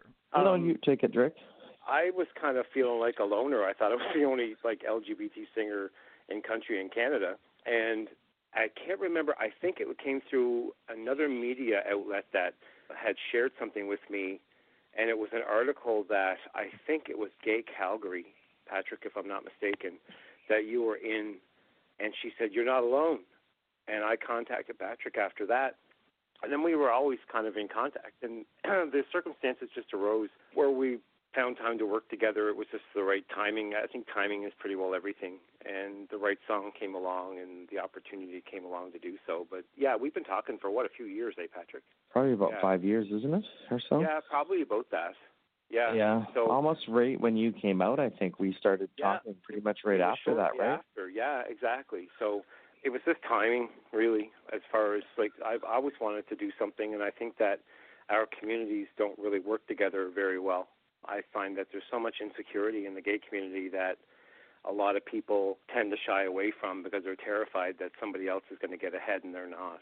And some people deem me as being negative for talking about the truth, but if that's negative, then I guess it's negative. But, that's how a lot of people feel, and I've approached other artists before, I've challenged other artists, and like Shelley Wright and some of the artists in the States, and they've always said that they wanted to collaborate, but they never do it. So I just wanted to be the one to step up to the plate and with Patrick and kind of show everybody that we can do it together. And it's the only way we're going to move forward if we do stuff like this. So, and especially now, Patrick and I just made the top 10 most active independents on radio in Canada.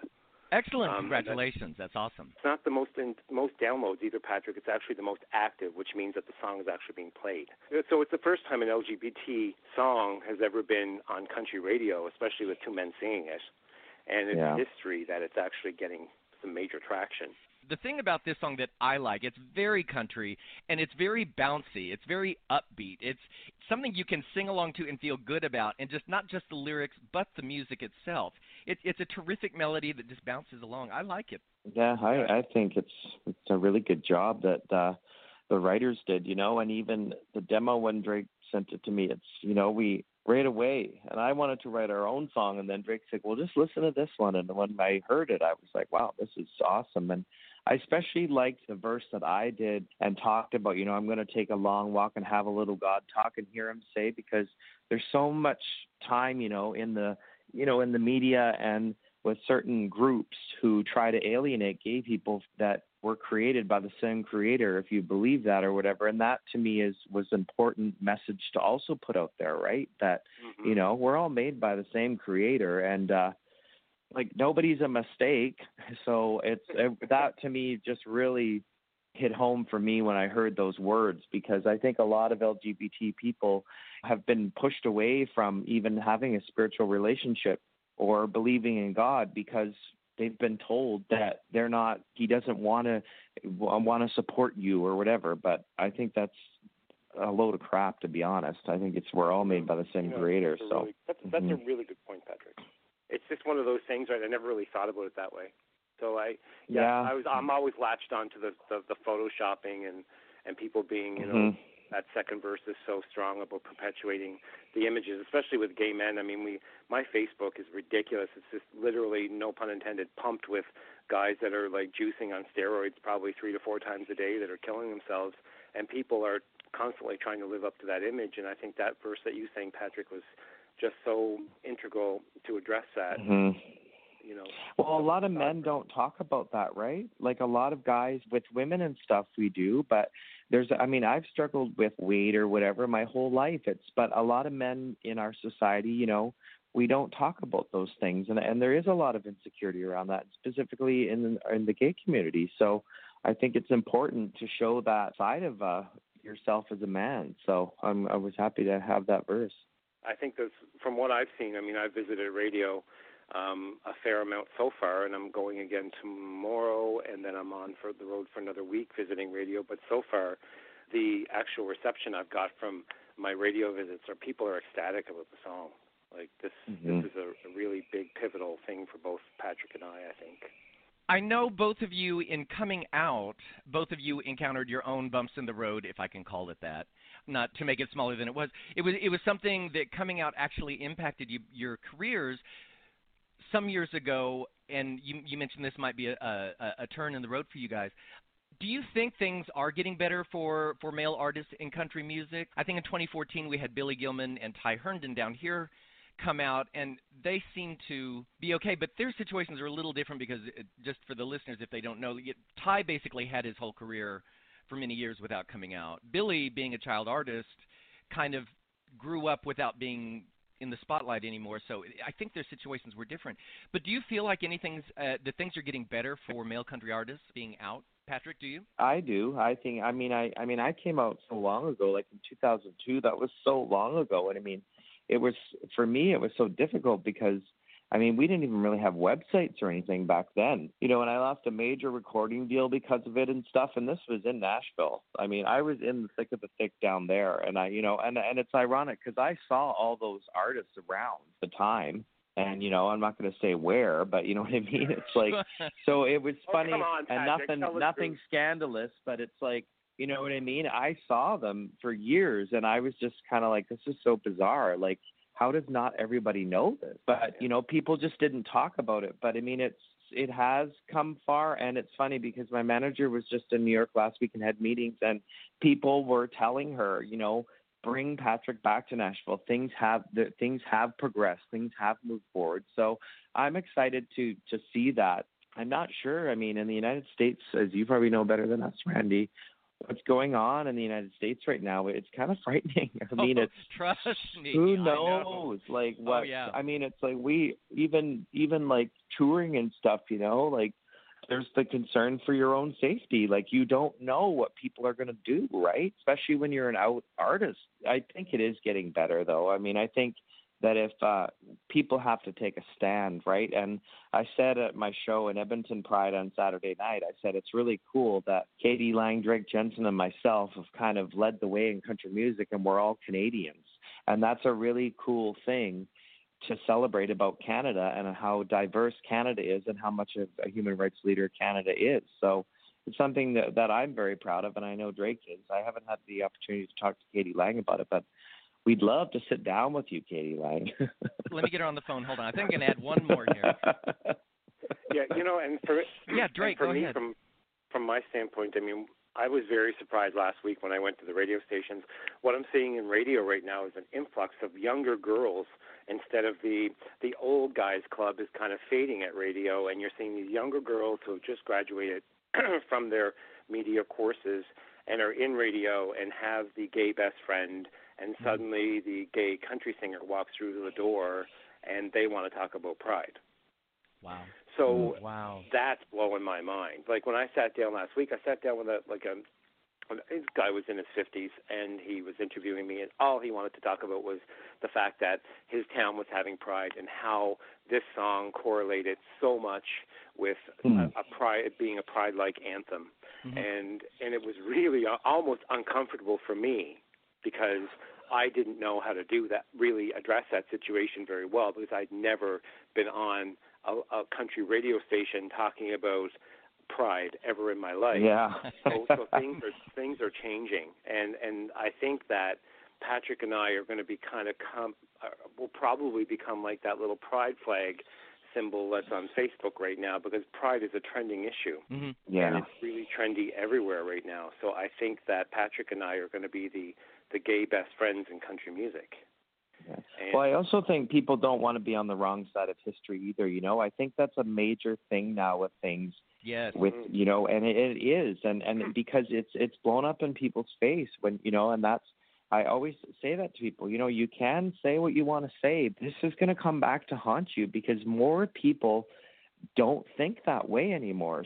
The other thing is, even from a financial perspective, you know, you want the LGBT community to support you and your businesses and things, because, as you know, if we get our bee in a bonnet and we want to boycott you, we'll get on it. And I hate to say it that way, but whatever's people's motivation for opening their mind up, it's a starting point, right? So I think we need to just take it. And then we have the opportunity to show people, you know, maybe what some people don't even really know about LGBT people, because some of the people that I know, guys, and they're like, oh, I've never met a gay person. And I'm like, do you leave your house? Like, I mean, come on. I mean, we're everywhere. Right, right.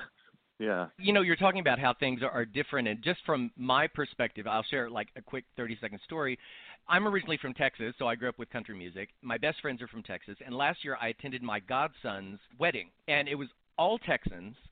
And, you know, Texas is as conservative, Republican as you can get. And can I tell you, at the reception, do you know who the most popular people were besides the bride and groom? The most popular people were a transgender boy who's a senior in high school who had just transitioned, and everybody was his best friend. And the other most popular guy was this gay guy who was like 20 years old, and he was leading all of the people on the dance floor in like these dances, and when they had a dance-off between the girls and boys, they all just decided that this one guy won. Yeah. And the point of the whole thing, awesome. I was sitting back going, wait, this is not how I remember Texas. This is not how I remember conservative people reacting to LGBT people. And it was an awesome thing in Texas. So now you understand how I felt at the radio station last week. Oh, yeah. It's like you kind of go, what? You know, they have gay-straight alliances in high school. Your song, Go Your Own Way, addresses the idea of bullying and standing up and not caring what people think. But back when I was in high school, I don't know about you guys, I was bullied. I heard the word faggot just about every day, even if I didn't even know I was gay. Did either of you experience bullying when you were younger? I didn't get Drake, you take that. Yeah. I didn't get to high school. I had a nervous breakdown when I was like 15, and I locked myself in my room for like 6 months. Wow. So the last going off, my last day of school was a flash mob beating that lasted about roughly a mile, with two guys with boards with nails in them. And a crowd of people of about 75 that gathered around and followed them while they to me. That was the last day. That was like grade 9. There was no more school after that. I left school. And it was interesting because I've just recently reconnected with one of the guys that did that to me on Facebook. Did you? And it was one of the most surreal things ever, you know. I sent him like a message, and I said, I see you have children. I said, I hope they don't suffer. I said, what I suffered at your hands, I said, so. And I posted, interestingly enough, I posted the Scars video in the message, and I said, thank you very much, though. I said, you've motivated me to do this and help thousands of people. Did he respond? I'm just curious. He did. He did? He did. He did with an amazing story from his side of oppression and religious oppression and being brainwashed and wanting to release, and that's how he did it, was he bullied other people because he felt powerless. Because bullying isn't about power, it's about losing power. Mm-hmm. So, you know, we decided we would be friends, and now we're Facebook friends, and the past is the past. Wow. But still, it doesn't make things any better, that's for sure, right? But, yeah, I never got to high school. Like, I just recently graduated from high school 4 years ago. Oh, congratulations! At least you did that, Drake. Yeah, I did. I went back, and then when I went home to Cape Breton, and I played a show there in my hometown. Actually, Glace Bay High came to the show, and they awarded me an honorary high school diploma at the show. Yeah, that's awesome. There, which was great. So it was like there's been all this healing going on, which is really, really good. Yeah. But you know, I know Patrick. I think you graduated, Patrick, right? Yeah, I did. But you know, the interesting thing is, Randy, is. It's a good point that Drake makes is, you know, I remember years ago I worked there's a big hardware store in Canada called Canadian Tire, right? And it was one of the first jobs I had out of high school. And I was working graveyards. We were doing store audits, and I was with this young girl. Her name was Teresa, and she was, you know, the daughter of a pastor, and, you know, the whole thing. And I was probably like the first gay person she ever met. And we would talk, right? And she would, you know, she'd quote the Bible and quote this and quote that. And I said to her, I was like, well, Teresa, what do you think? You know, and then she came back the next night and she said, you know, she's like, you're the first person, Patrick, who's ever asked me what I think. And I said, doesn't that concern you, Teresa? You're 23 years old, and I said, you can't hide, not that there's not great lessons and values in the Bible, but I said, you can't hide behind a Bible and use a Bible to judge other people. And I said, Teresa, I grew up very Catholic, and I grew up that way, and my parents were Christ-like. The ironic thing is, and it's similar to what years ago in the Westfield Baptist Church was doing a show in Mesquite, Texas. You probably know where that is, Randy. Of course, yeah. And they picketed. It was the same thing. I said, Jesus only ever judged the hypocrites and the Pharisees in his lifetime. So if he wouldn't be standing with you, he'd be walking with me, because we're all imperfect people here. And it's interesting to see that, and exciting to see that there is some true Christians out there that are finally coming around. Like you said that time when you were in Texas, I think people are realizing people are people, and everybody needs love, right? Everybody needs acceptance. Absolutely. It is interesting to watch it go by as time keeps moving forward. For me, as an LGBT activist and writer, I look back now and I go, wow, look how far we've come. It felt like we were inching. It just felt like we were crawling across the floor so slowly. And now I look back and I just realize a lot of great things have happened. It comes from these changes in these people that we talk to. It's all about visibility and having rational conversations. I was just at a dinner last night, and a conservative woman brought up, she's an ally, LGBT ally, but she brought up the idea of not boycotting because, doesn't that really put up a wall? And I said, well, no, and we don't have to be jerks about things, but we do have to make our side heard. We have to raise our voices. Yeah. The other thing is that it's when we had the same gender marriage fight in Canada, there was a lot of people, even people in my circle of friends who I thought were a lot more open-minded, and I said, and they're like, well, call it something else, do this. And I said, no, you're missing the point. It's about the word. If I can't do everything that you can do in a democratic society, then I'm not equal under the law. And that's all it's about. It's not even really about gay marriage or trans rights. It's either, and your guys' constitution states clearly everybody's equal under the law. Oh, but wait a minute. If you're this, you're not. If you're that. And every American should be fighting for that, because that's basic of the Constitution. And that's what I can't understand about people. It's either everybody's equal or they're not. But if they're not, then stop going and telling other countries and other nations that they have to instill these, democratic values in their own societies when it's not even being done in your own backyard. Yeah, it's all a little pretend when they say one thing but want to do another, and that has been a lot of the conversation down here in America. I love Canada, and by the way, we all love your Prime Minister, and we really want him to be our president. You guys are so lucky. I've heard that a lot. Yeah. Well, guys, thank you so much for talking about this, all of these things. These are really important things for people to hear. And congratulations on the song, Top 10.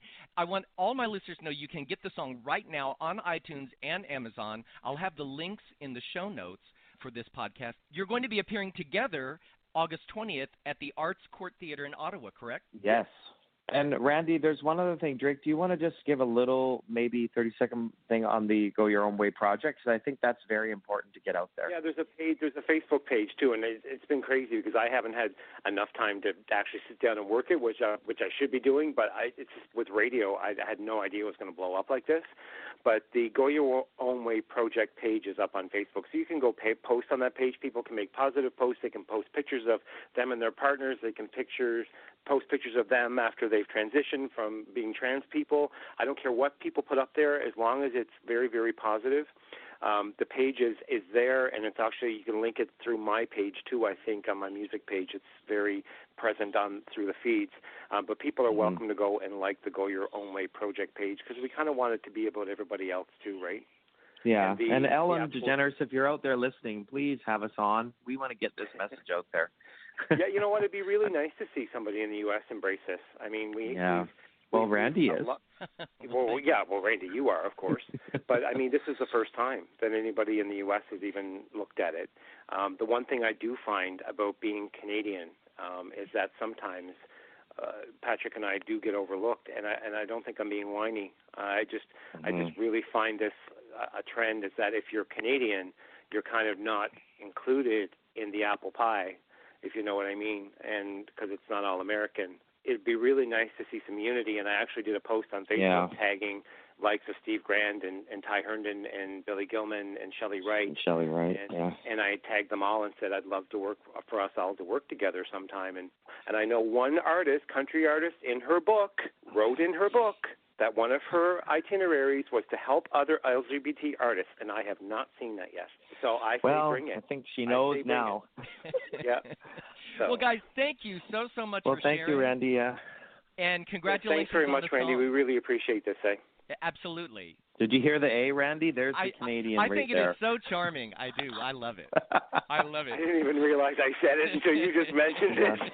Well, as soon as every time I'm in the States, my friends are, you say A all the time. I'm like, well, you talk like this, so do I do that? We do. Not nice. Bullying. All right. Thanks, Listen, guys. Thank you so much. Have a great day. Have a good day. Yeah, you too, Bye. Randy. Okay. For more info about Drake Jensen, head over to drakejensen.ca. And for Patrick Massey, there's patrickmassey.com. Gee, that's easy enough, eh? Randy, you didn't do that good. We'll stick to y'all. Remember that Go Your Own Way is available now on iTunes, Amazon, and all digital download outlets. That brings me to the end of this episode of The Randy Report. If you enjoyed the podcast, make sure you click the subscribe button on my page on iTunes, and then every time I upload a new episode, it'll be sent straight to you automatically. And remember, you can find me every single day on the internet at therandyreport.com, where I report on the daily news cycle regarding politics, pop culture, and entertainment news of interest to the LGBTQ community. Thanks for listening, folks. See you next time. Go your own way.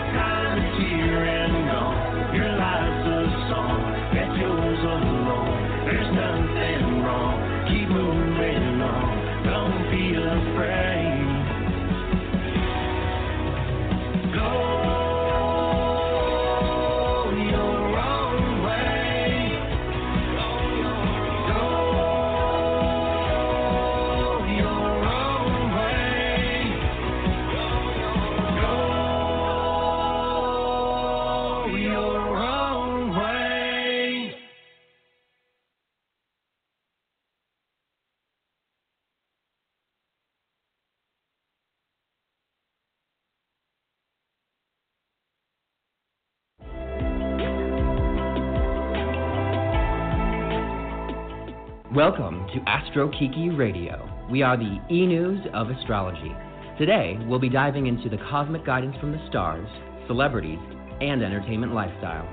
Thanks for joining us, and let's see what the universe has in store.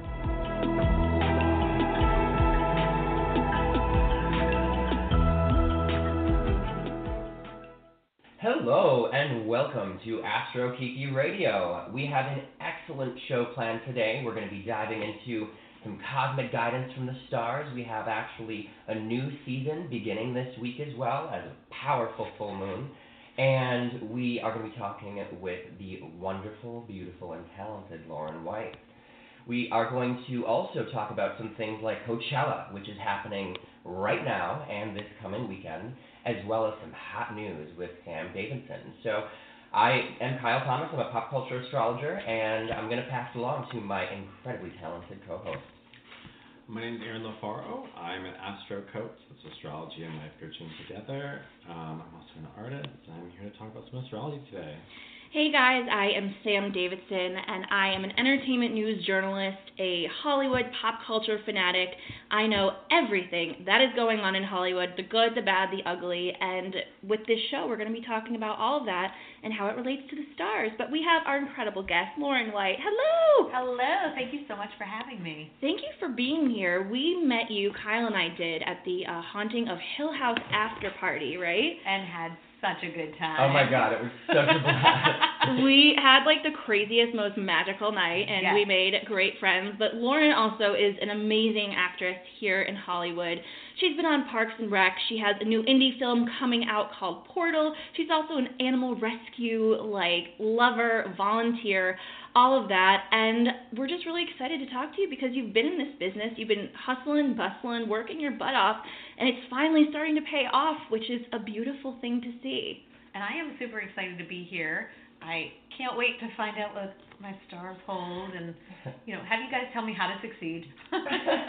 Absolutely. And, we're going to get to all of that, and especially all the stuff about your career. But before we get there, we, of course, are going to be talking about the astrological forecast for the week. Yes. So, obviously, the planets are always moving around us, and they affect our lives in different ways by creating patterns and rhythms for all of us.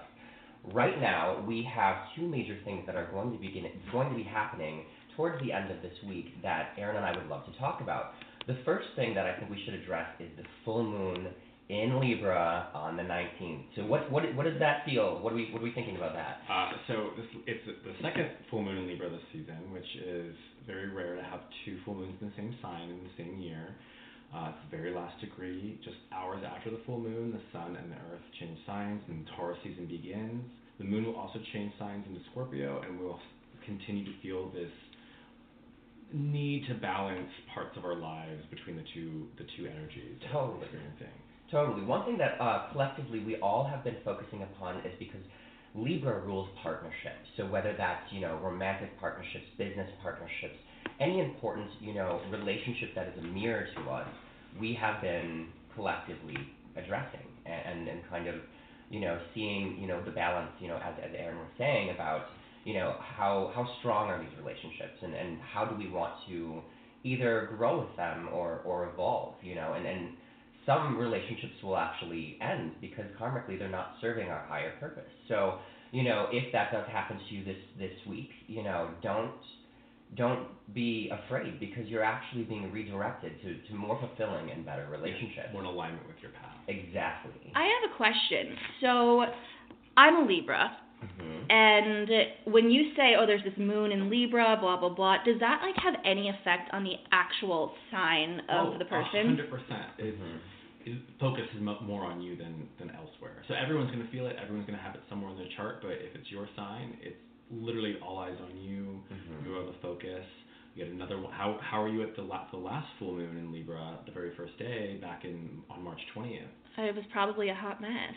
Yeah. Well, I mean, actually, I do remember this before because we were talking about it. So, you've had a lot of significant transformations and culminations that have been happening in your life. And and so that's, you are going, you're moving forward faster and changing into this next stage of your life because the things that came before with it being a full moon, that it creates an ending, a closure, and allows you to, move forward to the next level and begin new journeys. Yeah, and again, the probability and the karmicness behind having two full moons. The first one was the very first degree of Libra, and this one's the very last degree, the very first day and the very last day of Aries season. It's like a bookend where something major, new beginning shift, and then now major ending kind of shift into the new the season when it starts on Saturday. Well, very exciting. I'm just very happy that the shadow of Mercury retrograde is about to be over. Yeah. Aren't we all? Dear. Yes. Yeah. Finally put that one behind us. Right? Oh, that was a mess. This was the first time officially that I had major technical difficulties. What happened? Emails weren't being sent. Oh, God. That's because we were trying to get in touch. Yes. Yeah. And it was showing on my Gmail that it was sent, and then I'd open another window, and it was just not a draft. It wasn't sent. I was like, what is happening here? Yeah. I've never had, I've heard about Mercury retrograde, and I was like, oh, okay, I get it, but I didn't feel it. Everyone secretly makes fun of those people. Yes, I mean I wasn't, but I was like, oh, okay, maybe it's affecting you, but I don't relate. And then I had meltdown this time. This one was a really tough one. Got some more believers from this one. Yeah. Totally.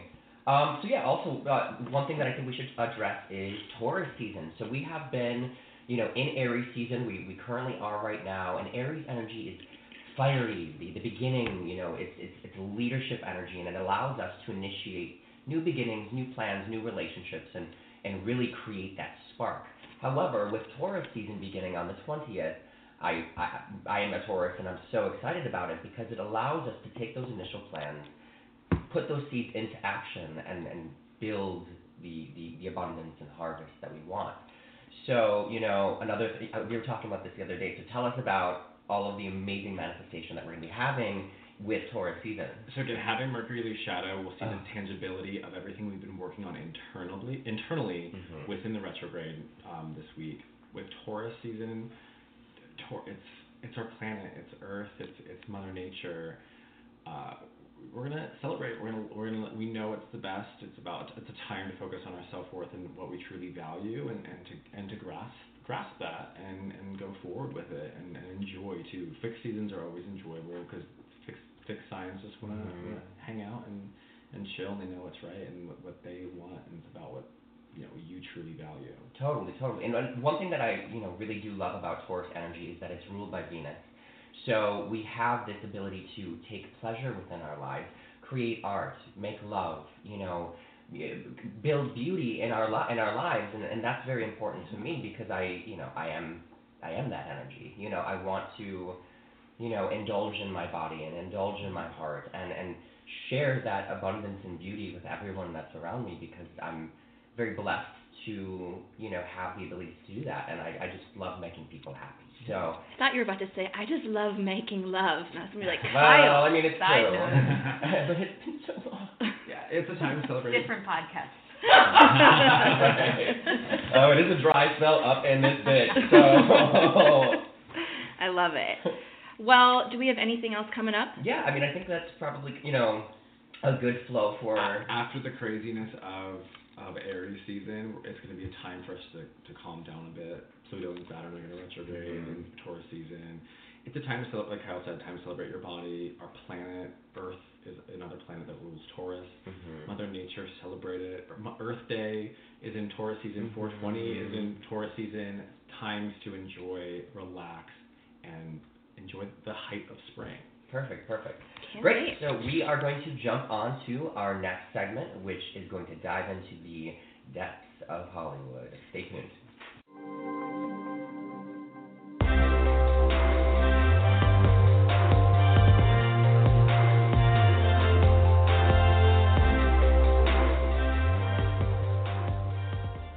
Hello, everyone. Welcome back to Astro Kiki Radio. We are going to be talking about my personal favorite segment, which is about celebrities, pop culture, all of the big stories of the week, and what's really going on in these people's charts, and if it makes sense as to the crazy, interesting decisions and things that are happening to these people. So my first story, Kim Kardashian, reality TV star, socialite, entertainment mogul, activist.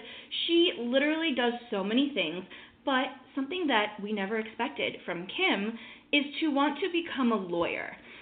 So she has officially released a statement saying that she is going to be taking a 4-year apprenticeship with these really huge lawyers, I'm assuming, to study to take the bar in 2022.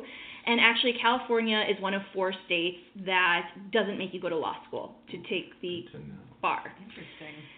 And, let's not forget that her father was the late Robert Kardashian, who, of course, was on the O.J. Simpson trial and really helped kind of get him off. So it's kind of in her blood. It's not that crazy. Kim is also a Libra. So I'm trying to figure out from you guys, is this something that's really coming out of left field, or does it make sense? I think it's a natural progression for her. She's a Sagittarius rising. Sagittarius and Jupiter rule the law. She's a Libra sun, like you said, fair and just. She's a Pisces moon. She's compassionate. Her father was also a Pisces. What's happening right now, Jupiter just retrograded in her first house, which is a great time to go back to school, to get that higher education, to put the investment into yourself. What else has happened? Mercury just retrograded over her natal moon, which could in her career in her home sector. So she probably was thinking about her father a lot because it's due to that connection. She has the Sun and Saturn naturally in her 12th house or in her 10th house of reputation, and she has her Jupiter and Venus natally in Virgo in her 9th house, which is also that higher education energy. So and with Jupiter in a hard angle to her natal Jupiter, it's sparking up a new interest of of her direction. Mm-hmm. No, I love all of that. I wanted to also highlight the fact, so with Jupiter being in her first house of identity, she's changing her identity now. And she's actually in the luckiest transit for 12 years for her. So, this evolution and growth that's happening to her is going to actually really enhance her life and her family and everything going forward. The other thing that I want to actually make a big note about is that we just had a new moon in her house of partnerships on the 5th. So all of this connection with her finding mentors, and the thing about when in this area of your chart, it also has a connection with your relation to the public. And so that is one of the things. It's not the same kind of thing as like a career achievement and fame. It's how you communicate with the public. So with that energy being here, when she's announced it, it makes a lot of sense looking at all of that together. Lauren, as an actress and someone that's been in Hollywood for some time, I mean, I personally, not a big Kardashian fan. I don't love what they have kind of done to Hollywood and so many different things, but what are your feelings about this particular story? Are you like, oh, what BS? Or do you think this is possibly an interesting, positive way that she could kind of take her life and career? I have to agree with you that I don't have anything against them, but I'm not necessarily on board with that. But that being said, if she really is looking to help people and use her fame for, I don't want to say a good cause, because it's still a for-profit, but, depending, did she actually say what type of law she wanted to practice? I don't think she's officially said it, but we do know that she's randomly been involved in politics the past couple of years. She went to the White House to get that woman out of jail. That was for like a small drug crime. She's also helped someone and paid 5 years of their rent when they got out because they couldn't afford it. And I mean, seeing her go to the White House and sit down with Donald Trump in Instagram posts was a bit absurd, and it made me not take her too seriously. I know. I'm like, well, watch what you say about Kim, because I might not like her, but we're the same sign. and Donald is a Gemini as well. That's a fire sign. Well, yeah, we have a lot of those in the house tonight. So overall, we're thinking positive move. Jupiter goes directly on her ascendant, and the full moon this Friday is exactly on her sun. Well, because literally, I was looking at that. Yeah, so Jupiter, her ascendant is 13 degrees. And it goes direct to 14. Jupiter, it's going to go back. And her sun's at 28 degrees, and the full moon's at 29. So it's very, she's very highlighted right now. And for the next few months, until Jupiter goes direct and leaves shadow at the end of in November, it's complete time for her to overhaul her identity and what she truly wants to put herself out into the world. Well, hey, if it's something positive that makes people more, see them in a positive light, I'm totally down and happy with it. Our next story is something that has been a huge part of the news the past couple of months. It's Jussie Smollett. If you guys don't know what's going on, I'm going to clue you in very quickly. Basically, at the end of January, Jussie was allegedly attacked in Chicago at night as he was walking down the street by two men that he said threw homophobic slurs at him, racist. They poured bleach on him and tied a noose around his neck. It was horrific, and all of the public felt so terrible for him. He also claimed that they were white, which is now they were definitely not. So while all of this horrendous, there were a lot of holes in his story. So these two men actually, I think one of them was an extra on Empire.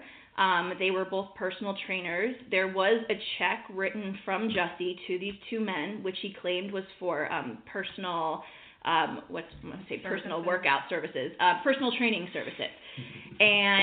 But they were arrested, and then they were released really quickly because they were totally ready to cooperate with the police. Because also Jussie had gotten a letter on the Empire set threatening him, and so they got the postal service involved, and apparently Jussie, what they're saying, sent this to himself.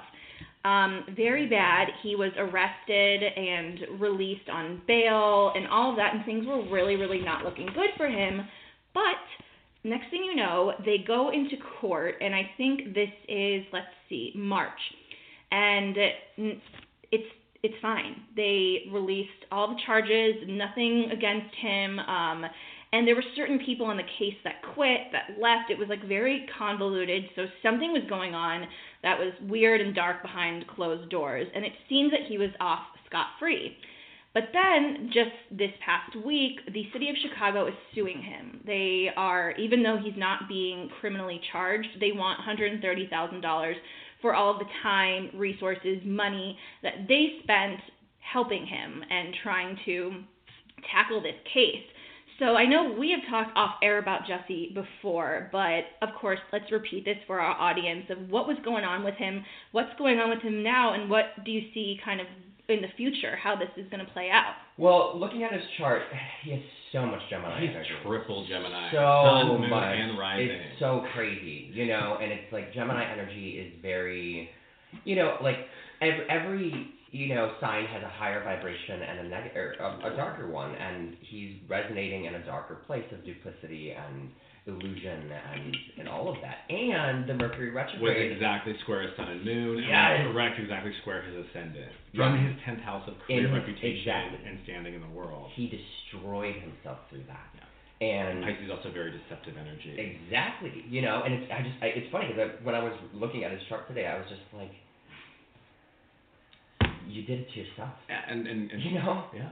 So did he essentially, in a way, have a choice? Like, this didn't have to turn out this way? He didn't have to do it. Right. He's also... Fair. Right. And he's also having his nodal return, so all the eclipses are in his...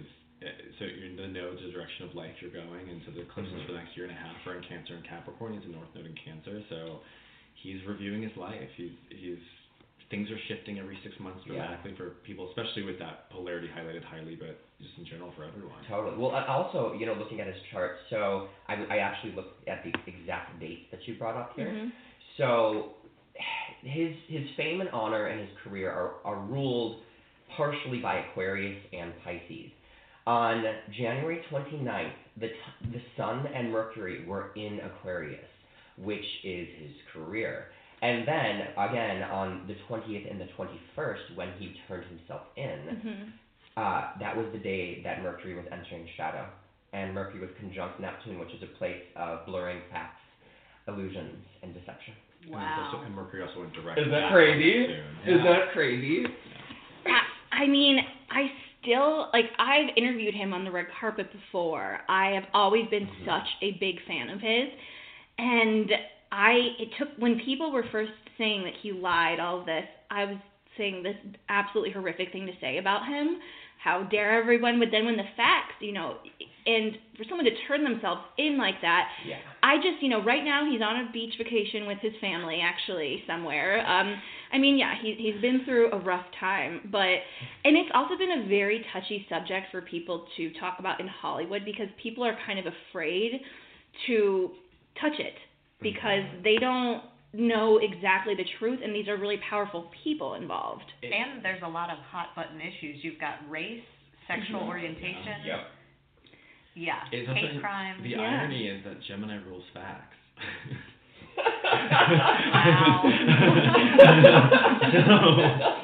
A lot of shifting and a lot of illusion, and again, so the date Kyle said when he turned himself in, Mercury went direct back with Neptune. Again, the probability of that happening at all is very slim. So a lot of just, and Neptune also rules the media. So there's a lot of and Hollywood. And Hollywood, and the silver screen, anything on TV. So it's like a perfect storm. Well, and that's the thing is, it's like, you know, with us, you know, teaching people about astrology and looking at, you know, the things that are happening, you always have the ability to, you know, direct your life. However, there are certain things like eclipses that are like these tent poles that are going to happen no matter what. So, like, you know, I kind of look at it in the sense of, like, you know, between eclipses, we have the ability to kind of create our path. But when that eclipse hits, it's going to redirect you. So, like, you know, with you, it's going to rule money. You're going to have an eclipse in your financial sector. So that's going to happen. For me, it's communication and the media. So, like, you know, it's all of these different kinds of things. And for you, it's your career. Yes. Yeah, talking to Sam. Right here. Yes, you're talking to me, pointing at me.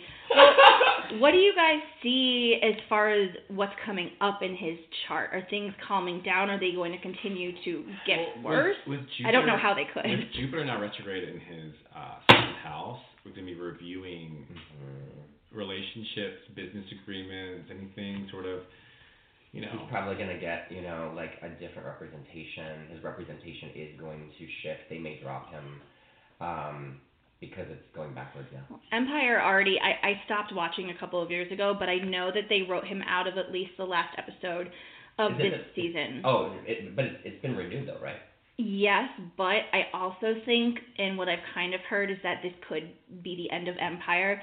Some scandals make people want to tune into something more, but this one did not have that effect. After all this happened, the ratings dropped for Empire tremendously. So he could have ruined this for his entire cast, who loved him. Or I don't know, I still love him, I don't know, but I think that he's either not going to be back on the show, or the show will maybe have like a half season order or something.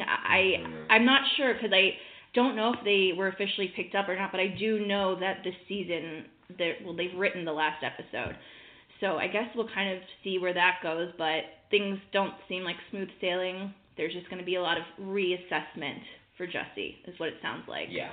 And collateral damage. Yeah. Which is unfortunate. It is, because... Well, and so Jupiter's going to be going into his 8th house. So, and that's like, there's enemies that are there. Oh, also, with the 7th house, that does that rules open enemies. Yeah, totally. So, like, I mean, he just is... Because what's happening with the 2 people that were the 2 personal trainers? What's going on with them? I mean, they've cooperated with police, and now people are saying, well, are they going to fight back now that Jesse is off scot-free? But they essentially are like, we want nothing to do with this story anymore. We're just going to back off. But it's very odd. Like, our justice system is so messed up, because there needs to be somebody blamed for this crime, whether it was a fake crime or a real crime, because if it was a fake crime, that's still a crime. Yeah. But he's just ruined it for how many, if he did fake this, how many victims are now not going to be shamed or not? Yeah.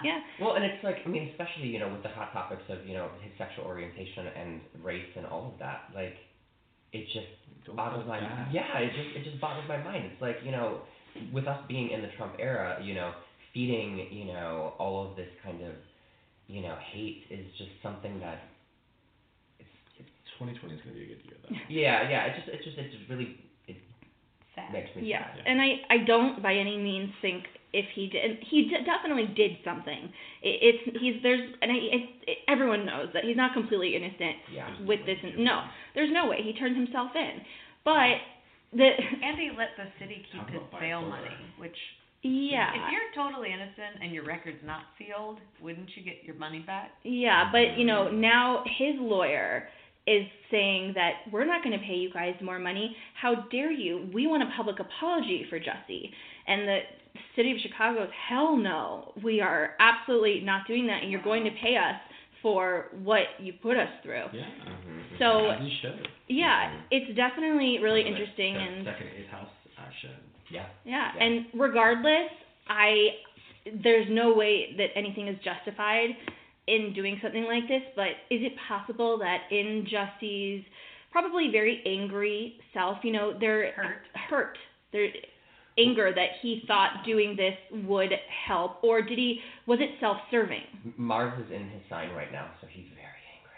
Yeah. In his first house, and approaching his sun and moon, so he's only going to get angrier before. And we wouldn't like him when he's angry. Yeah. Well, I'm like 6 personalities right there. That's really scary, actually. I'm sure we will have more stories about this coming up. But let us know what you guys think. Everyone, of course, has an opinion about this, because it's probably one of the craziest things that's literally happened in the last decade in Hollywood. Literally. Yeah. Truth is stranger than fiction. It really is. So, on a bit of a lighter side, we are in Coachella season, everybody. I've never been, don't really, I don't like crowds, but people love Coachella. It's a very exciting thing for everyone. It was just this last weekend in Indio, California, which is right around Palm Springs, Palm Desert, all the celebrities flock there. They perform, and some of the people we're going to be talking about as far as the performances, and they are performing both weekends, is Ariana Grande, first and foremost. He just had an absolutely epic performance with NSYNC. I believe it was yesterday they performed. So, Kyle, tell us a little bit about what was going on with all of that. Well, so basically, you know, I was hired by some publications to do a very specific forecast for all of these top stars. So I had to look into all of their charts specifically. It did take a long day. But it's really interesting to kind of see how these planets are affecting them. The one thing across the board, I did about 15 of them, I believe. We're not going to go through all of them, but every single one of them has an area of their chart that's lit up in flame right now. Of course. And it's crazy, and that's why I was just like, oh my God. It's just like the more I research and look into it, it just really boggles my mind. So, the first person we're going to talk about here is Ariana. So, with chart-topping hits, Thank You Next, 7 Rings, and Break Up With Your Girlfriend, Ariana's ascent just won't be stopped. Her impact on pop culture has been practically imperial, and catchy songs and sassy personality just add to the package. Ariana is a Cancer with a Capricorn rising.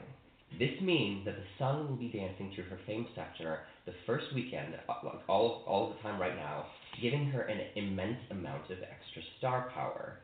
A full moon also falls in yet another fame region for her on the 19th, which is coming up, spilling an immense illumination on her throughout the second weekend, too. Ooh. Yeah, right? She's also a Libra moon. Yeah. So then during the second weekend, expect to see her bringing even more edge to her performances, likely on an adrenaline rush from the first weekend. Also, with Venus and Mercury gracing her fame sector too, she's guaranteed to be announcing some exciting news in the press. Like, I know that's going to happen. So there's going to be something of that nature. So if you do have the opportunity to go to Coachella or went already, I am predicting that the second weekend is actually going to be better. The energy will be better. Ooh, Yes. I love that. And next we are going to talk about Childish Gambino, who people just love. You know, everyone loves them, loves him. So tell us what's going on with those performances. Yeah, absolutely. So Donald Glover's music has been catching the airwaves and building controversy, especially with his powerhouse piece, This Is America. A multi-talented artist, an actor, comedian, musician, Donald has a very special glimmer upon him this Coachella from the stars above. As a Libra sun with a Virgo rising, we will see him radiating as one of the biggest powerhouses at this festival. Throughout both weekends, the sun will be dancing through many public places in his chart, gifting him with more confidence and force when relating to crowds of people. Also, Mars, the planet of passion, will be igniting his career sector the entire month, which means that he's going to burn that house down the entire time. The second weekend, though, is when his power is truly going to be shining. Not only will there be a full moon in his sign, gifting him with a spotlight above the other performers, Mercury, planet of communication, and Venus, planet of grace, will be gliding into his relationship sector. This is going to allow him to be more eloquent and affect people's heartstrings more. Oh, yes, everyone loves him. I have such a crush on him. Yeah. Literally, boys, girls, everybody has a massive crush on him. What are your feelings on Donald Glover? I think he's immensely talented. I don't necessarily have a crush on him, but I have immense respect for him. Totally. Yeah, he's done some really, really cool things. And this next artist we are going to be talking about, Janelle Monáe, who's really come onto the scene big in the past few years. She has a lot of fans out there. So let's talk about her performance and her performances. And, you know, a lot of people know about her, but a lot of people still don't that aren't in mainstream pop culture, all of that. Is this going to be a new start for her to kind of open up her horizons? I love that you even phrased it that way, because yes. So Janelle has been on a path of world domination, and her immense talent and magnetic voice, we all understand why she is, becoming this. Whether she's grooving to yoga or Make Me Feel, her spirit combines with her voice to echo within our souls. As a Sagittarius with a Virgo rising, Janelle's stars are packing a punch at this year's Coachella. During both of her performances, the mighty and fiery sun will be thundering through her creativity sector. This means that not only will she be able to inspire others, she's going to be feeling more artistic and adventurous when she's doing her performances. Whenever this occurs, we can see artists taking chances and living on the edge when it comes to their art. That always happens when this kind of thing is being highlighted. Also, Mars' planet of passion will be energetically connecting her to both the public and her closest relationships. So this bodes well when it comes to syncing with audiences, but also talking about social issues which are closest to her heart. She's very passionate about that. Last, with Jupiter, the planet of luck and fortune, gracing her sign the entire month, this is going to be one of the biggest years of Janelle's life. Not only will she be starting new beginnings this year, but Coachella will be one of those launching points to even bigger and better things. So expect to watch her global impact literally grow from here. Ooh, I love it. I really love her, and I think she just honestly seems like a really kind-hearted, gentle person, so I can't wait to see her rise. Next, one of my favorites, Zed. I think he is so charming and cute and very talented, even though I'm not necessarily a fan of that kind of music, but I love his music and the collaborations he does. Totally. So for Zed, as a record producer, DJ, multi-instrumentalist, and songwriter, Zed's raw talent has been blasting from speakers worldwide for years. As a titan working alongside mainstream royalties such as Ariana Grande and Selena Gomez, Zed is passionate about making beats that you can't get out of your head. As a Virgo, he has an attention to detail that no other sign can match. Because of this, he is able to perfect music in such a way that is practically orgasmic. For Coachella this year, we can expect to see his first weekend packing more of a punch, though, because Venus and Mercury will be gracing his sector of important relationships. That will allow him to connect with the crowd. Venus will gift him with a creative edge to get the crowd screaming more, while Mercury will be spinning a web of surprises when it comes to his decisions that he's making on the fly.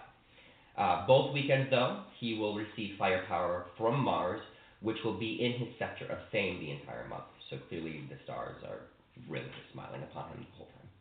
Yeah, he has probably, if you guys don't know who he is, you've probably heard his songs, his beats, like a million times. He's worked with some of the most famous pop artists there possibly are.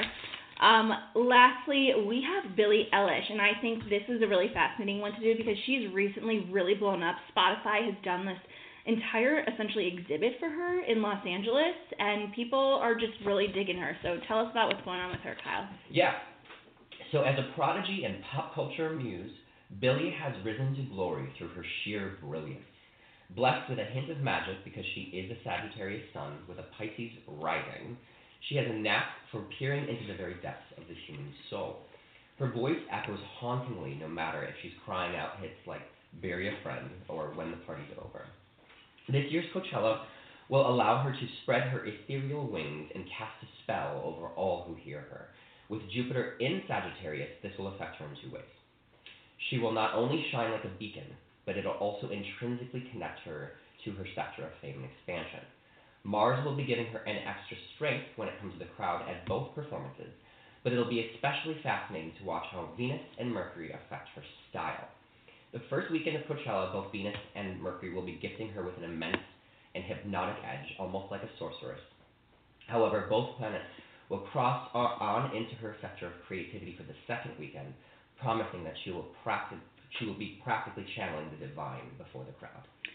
There's something about her that's almost like angelic or like godlike, and she knows it, and she's just rocking it. So. Well, she's got that witch energy. Yeah. You know. She's channeling the divine. Mm-hmm. Right? She's just so crazy with it. All right, well, that wraps it up for Coachella, but we have one other segment that I love, which is my Celeb WTF. That means, for everyone that doesn't know, this is something that people have always been curious about, confused about within celebrity cultures. A lot of these are celebrity relationships, pairings, love triangles, and especially pairings that don't seem like they necessarily fit. Mine for this week is Ariana Grande and Pete Davidson, and then, of course, the entrance of Kate Beckinsale into this entire equation. So, for those that don't know, let me just give a little bit of a timeline breakdown of everything that went on with Ariana and Pete to begin with. So, first they met in 2016 when Ariana was on Saturday Night Live, and they were both in relationships at that time. Ariana was with the late Mac Miller, and Pete was with Cassie David, who actually, some people don't know, is the daughter of Larry David of Curb Your Enthusiasm. So she's a very powerful woman as well. And then can we just give him props for all of these really amazing catches? Yeah, I mean, I just have to say, I think it must be Big Dick Pete. I just have to say it. I don't know, I think he's attractive. I've thought about this with people before, but it's weird. It's one of those things that you see all these beautiful women attracted to him, and it makes him hotter. It's just a natural thing. So then cut to 2 years later, May of 2018, Ariana announced that she ended her relationship with Mac Miller. And then literally days later, Ariana and Pete were spotted together, and next thing you know, Pete announced his breakup with Cassie David. Then the two, Pete and Ariana, officially announced their relationship towards the end of May of 2018, and they even got matching tattoos right away. Things were moving super fast. They were extremely obsessed with each other. Then June 12th of 2018, they were officially engaged. This happened so fast, it made no sense to anybody. And the months that followed, the two took PDA to a whole new level. It was odd, and everyone was like, this literally is a car that is about to crash. You could see it. Everybody could see it. Even people that don't deal with astrology or are intuitive. You're just like, wow, that's not going to end well. And then in October, they announced their split after only 5 months of dating / being engaged. Pete went off the deep end for a bit. He has had a past with mental health issues, depression, anxiety, suicidal thoughts, and he was basically going off saying, I'm going to end it. And meanwhile, Ariana's ex, Mac Miller, died from a drug overdose, and it was extremely tragic. And that, in a way, seemed to kind of be the catalyst to the end of Pete and Ariana's relationship. So they are broken up, and then next thing you know, after that, Pete meets the beautiful, stunning, yet 20 years his senior, Kate Beckinsale. She's literally a powerful goddess. I've always loved her, but whoa, very random. They went home together at a Golden Globes party in January, and since then they've been spotted packing on the PDA. So my question for you guys is, what was going on between Pete and Ariana astrologically, and is Kate kind of just a flash in the pan, and was Mac really Ariana's soulmate? This is a huge, interesting mess, and I kind of love it. I mean, Pete has good chemistry with both of them. Astrologically, they're both a great fit for him. In terms of the timing... So what is Pete? What's Ariana? So Pete is a Scorpio sun. His moon is either in Capricorn or at the very end of Sagittarius. I couldn't find his ascendant. We don't have his birth time. We don't have Kate Beckinsale's birth time either, but she's a Leo sun with a Gemini moon. Now, Ariana is a Cancer sun, Capricorn rising, Libra moon. Ariana has a Taurus Venus, and Pete has a Venus in Scorpio, so they're opposites. So we're dealing with polarities, the yin and yang of each other. And she's a Virgo Mars, which pairs very strongly with Scorpio as well. He has a Sagittarius Mars, and both of him and her have a Sagittarius North Node. Yes. So you mentioned that the polarity between their signs, is that like magnets where they're attracted? Yeah. So I think the yin and yang, about two halves of the same whole. But they're drawn to each other, even though maybe they don't work. They're also hard mirrors of each other. Yeah. It's like things you put on others that you can't accept that's also part of yourself. Is that similar to like a twin flame? No. The twin flame in astrology would be signified by a few other things. But, placement specific of something called a vertex as well, which is a calculated point. Come on, Sam, the vertex. Obviously, hopefully you guys are a little bit as clueless as me and Lauren are. We have some questions, but it's okay. They're not twin flames. Well, they could be. We don't have exact birth times of some of the players to kind of really see, but there's having that polarity is just a strong enough pool as already, and then especially if his moon was being Capricorn, which would fall in her first house and be opposite her sun, and adding another polarity there, and then his Mars aspecting her North Node is the direction of your life. So anytime, if you're looking in terms of long-term relationships as well, anything aspecting either of the nodes, what's called the vertex, would be a signifier of something long-term or a pool. So basically, his energy and the way he puts himself out there, his divine masculine, she's drawn to that. It helps her soul direction in this life. For Kate, she's very fiery as well. She has a Capricorn North Node, so she can see how she starts to fall into everything. With the Gemini moon, that's opposite his Sag Mars. She also has a Mars in Aries, and Aries and Sagittarius have amazing chemistry. I'm with an Aries, I'm a Sagittarius. So their Marses are trining each other. Aries falls in Sagittarius' 5th house of true love and romance from his Mars perspective. That's some hot sex. And she's a Virgo Venus, which again pairs well with his Scorpio, and Leo as well, with her Leo Sun aspecting and her Aries Mars.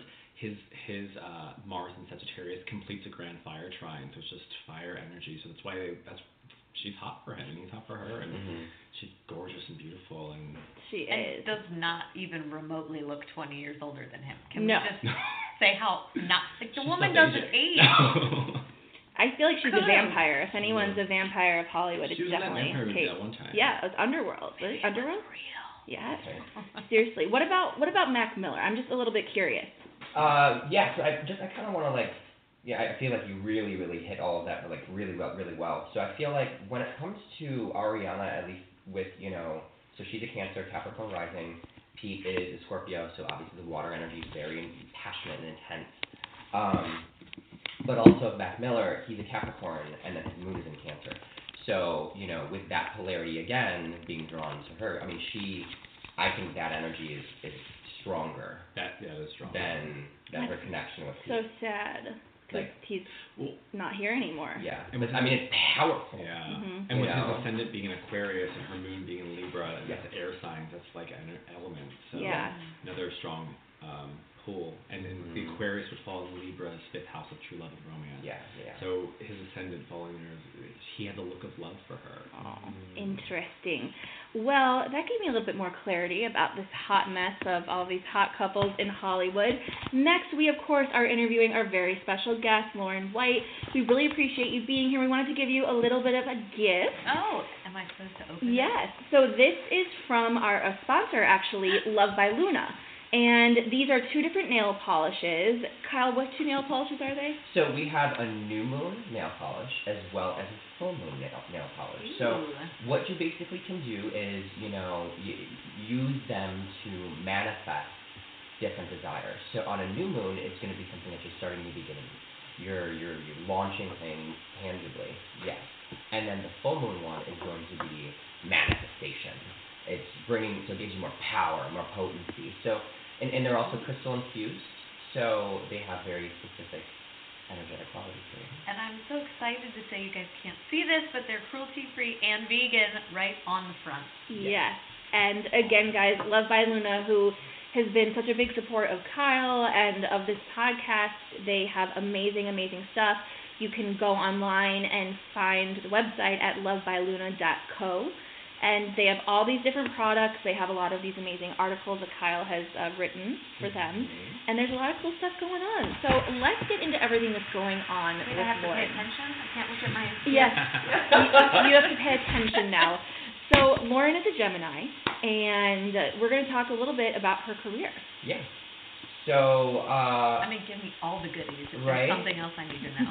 Well, there was a big focus on career, in March, and then we had a retrograde that was kind of shaking some things up for you. So you probably were redirecting either some certain projects or publicity or, kind of like your relations to growth, and taking things to the next level. The big date for the entire year, specifically for you though, is September 13th. That's going to be a full moon in that sector of your life, and it's going to be very powerful for you. It is going to be a great full moon. I'm really looking forward to that period. We're going to text you on that day. I'm going to put a calendar note, like, how's your day? How's it going? Right. Has it happened yet? Well, and the thing with a full moon is because it is a culmination, usually things happen around it. So the exact date is usually the most powerful one, but I would expect anywhere from September 11th to probably the 17th. I'll to take be it. really, really potent for you. I think that's probably the main thing. Did you want to talk about her income? Oh, yeah. In mid-Cancer season to mid-Leo season, so basically all of July, Mercury's going to retrograde again from Leo back into Cancer, which is going to highlight your communication sector as well as your earned income. And that earned income is going to, with the retrograde there, you're going to be finding more of a emotional and mental balance within that realm, as well as reviewing your patterns and things about self-worth, which directly correlates to your earned income. So build up your self-worth, love yourself, treat yourself too, and you'll increase that income, especially once Mercury will leave shadow in mid-August. Totally. Awesome. Also, with Jupiter is the planet of miracles and good fortune and kind of just like opens doors for you. It's going to be in your 7th house, which is all of your important relationships. So if you are in a significant relationship right now, things can go to the next level. You can grow more, in unison. Also, you have an opportunity to really amplify any of your business relationships. So if you want to get a better manager or agent or publicist, any of those things can actually happen for you. So what you're going to need to do is you need to go out there and find them. And you're going to have more opportunity to negotiate a higher rate, someone that's going to really support you very well, as well as, like I said, this can be in relation to the public as well. And I would say, since specifically it has to do with Sagittarius energy, you're dealing with your own personal philosophy and belief system. You want to make sure that your inner ethics and morals are matching your outer actions in this area, especially coming to relationships, and also reviewing how your beliefs are structuring the relationships you're attracting into your life. Oh. And conversely, how those then relationships are either assisting or hindering in your expansion, both mentally and physically. Oh, also too, one thing that I would kind of talk about is so if you're looking to collaborate with anyone, that person is going to bring more opportunity to you. So, you could be writing something together. It could even be in the sense of let's say you have an incredible director of photography that you love to work with, or a director. Forging those relationships and really, leaning on them and seeing the balance with them is going to take you to the next level. Last year, this same kind of energy was happening with me. So I was, not only, exploring the imbalance in my romantic relationships and seeing what I ultimately need, but also I was focusing on, Chris Salvatore is one of my favorite people, and he's an incredible actor. He's also and yeah, and I love him so much. Like I hung out with him this weekend, but he, we built this incredible collaborative relationship. So that was an important growth for me. I've had important business relationships. I got new management. All of these kinds of things, and that's happening for you until December 3rd. From now until December 3rd? Yes. And it started last November too. So yeah, it's been a lot of time. And it's only you're going to develop it even more and more as it goes. Has there been a certain time in the past year where things maybe necessarily didn't go exactly, and we don't need to talk about what, but as you had planned, and when was that? So, because I'm just always interested, what was going on a little bit astrologically, for you, at a time when something didn't seem to exactly be working out the way you wanted it to? That's a really good question. I feel like I have 15 different answers for it. 2017 was kind of a rough year, just not so much for me personally, but things happening to other people that then affected me. Yeah. They died. Where were the eclipses? 2017? Up until November. That was Leo Aquarius, yeah. So what does that mean? So for you, that would have been 3rd and 9th. Yeah, 3rd and 9th. Sounds like football. Were any of these siblings or your father? Thankfully, no. My grandmother passed away. Okay. So there's during that time, for Gemini per se, or what seemed to have made sense for all of the Saturn was in Sagittarius. No, Saturn was already in Capricorn. In 2017. I'm thinking of 2018. Yeah. Oh wow. So that's why it was happening. It was very rough for relationships. I'm making a pull from your socks. Right. Well, no. Okay. So Saturn is the planet of hardship and difficulty, and it forces you to essentially face an obstacle in order to grow. Yeah. So with it being directly across the sky from you, it meant that you were actually opposed by Saturn. it was bringing hardship into your life in order for you to face it, to become stronger. Wow. When my mother's a Gemini as well, she was physically attacked in 2017 and victimized exactly the day when it opposed her. It was now, you know, and it was traumatic. It was awful. It was so bad. But now she's, you know, touring and teaching people about, you know, self-protection and, you know, like really making an incredible impact. Because if that had never happened, she wouldn't have anything to pull from. Yeah, wow. You know. So, but totally, yeah, that's what it was. Yeah. That makes so much sense. It's crazy. Yeah. I know. And hopefully we've opened your eyes a little bit, and everyone that is listening. But next we have our very fun segment, and I am the administrator of it this week. So bang, marry, kill. These are all people that are Aries. And here are the three. Lady Gaga, Charlie Hunnam, and Seth Rogen. It's a hard one. Who's Charlie Hunnam? How do you not know? He is the hottest man in the whole... Yeah, someone showed... He is, oh my goodness. Sons of Anarchy, he was originally the 50 Shades of Grey guy. He was. Yeah. If you can't tell, Aaron just saw him. I interviewed him once at a round table, and I mean, it was like his energy is just completely off the freaking charts. So yeah, Lady Gaga, Charlie Hunnam, Seth Rogen, bang, marry, kill. Who would like to start us off? I'll start. Okay. Aries energy is very intimate to me. I'm with an Aries. Definitely. Wait. It's so hard. So Seth Rogen has always reminded me of my uncle, who is also an Aries. So I don't necessarily want to go down that rabbit hole. Funny, love the energy, like really resonate with him, but I think maybe kill Seth Rogen. Not that I would kill my uncle, but I don't really want to marry him. It's your only option. It's my only option. And the other two are also just such good options. So I think, well, I've said this before. I feel like, because Charlie Hunnam's really hot. But if I marry them, then I have, but then I would get, I would have like, I feel like if you marry someone, you would have more opportunities to sleep with them. Yeah. So it's more of a long-term thing. Long-term bang. Whereas like, so I think maybe marry him and then like, bang Gaga. So she'd be like your side chick. Yeah, like she can peg me. And like, you know she's gonna, I know she'll dominate too. So yes. She'll be fun. She'll be like they're fiery. They're fun. Sounds fun. So. Kyle. Yeah, I feel kind of pretty similar about that. I mean, Seth Rogen, fire. We're gonna kill him. And poor Seth Rogen. I am totally down to have Charlie Hunnam's babies. Yeah. So I expect that to happen every single day. So I'm gonna make sure that it's chained to me, and so I'm gonna marry him, and yeah, I'm gonna bang Lady Gaga. Yeah, who wouldn't? Lauren? It's funny, I had the same internal battle over this really non-issue issue.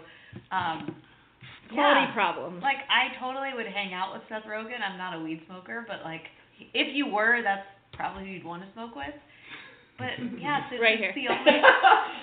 I've never been an Aries that doesn't smoke weed. Really? I mean, we are in LA. Pretty much every human, probably animal, smokes weed here. My cat gets high for sure. Yes, absolutely. So I don't want to kill him, but it's the only option. So, you know, he's third on the list. I'm sorry, Seth, if you're listening. I was like, Gaga seems amazing. I have beyond respect for her. I think she's just so talented and seems like a really good human too, cool person. I mean, Charlie Hunnam. Who wouldn't want to wake up to hit Charlie Hunnam every single day? Yeah, so I think I have to echo the sentiment. Seems to be unanimous thus far. I'm not supposed to give my opinion, but I should, because it's going to be a little bit different. You know what? I like Seth Rogen a lot, and I would love to wake up to him every morning, just like rolling a big. He would be good at cuddle. He'd be good at cuddle. Yeah, he'd be a great cuddler. He would just feed me, roll joints all the time. He's probably a really good boyfriend. Yes, that's the kind of man you want to marry. If you're somebody like me, and then literally, I can totally see you guys together. You'd be just like cloud nine all the time. I'd be like, and it's a polarity. Where are you? And you're a Libra and he's an Aries. Yes, well, he's married, sadly, very happily, and as much as I love Lady Gaga, because I truly do love her, I wouldn't want to be married to her because I just feel like that would be, you never know if she's going to kind of wake up and be a certain way, so I would have to say I would kill Lady Gaga, even though it would kill me to kill Lady Gaga, but then, have Charlie Hunnam be my side piece. When Seth doesn't do it for me. So that really covers it for everything we are talking about today. Thank you all so much for tuning in. We love doing this show. And thank you, Lauren. Thank you. Where can everyone find you online? And do you have any upcoming projects you want to plug or tell anyone about? Well, first of all, thank you for having me. This was more fun than I even expected. I knew it was going to be fun, but it was super fun.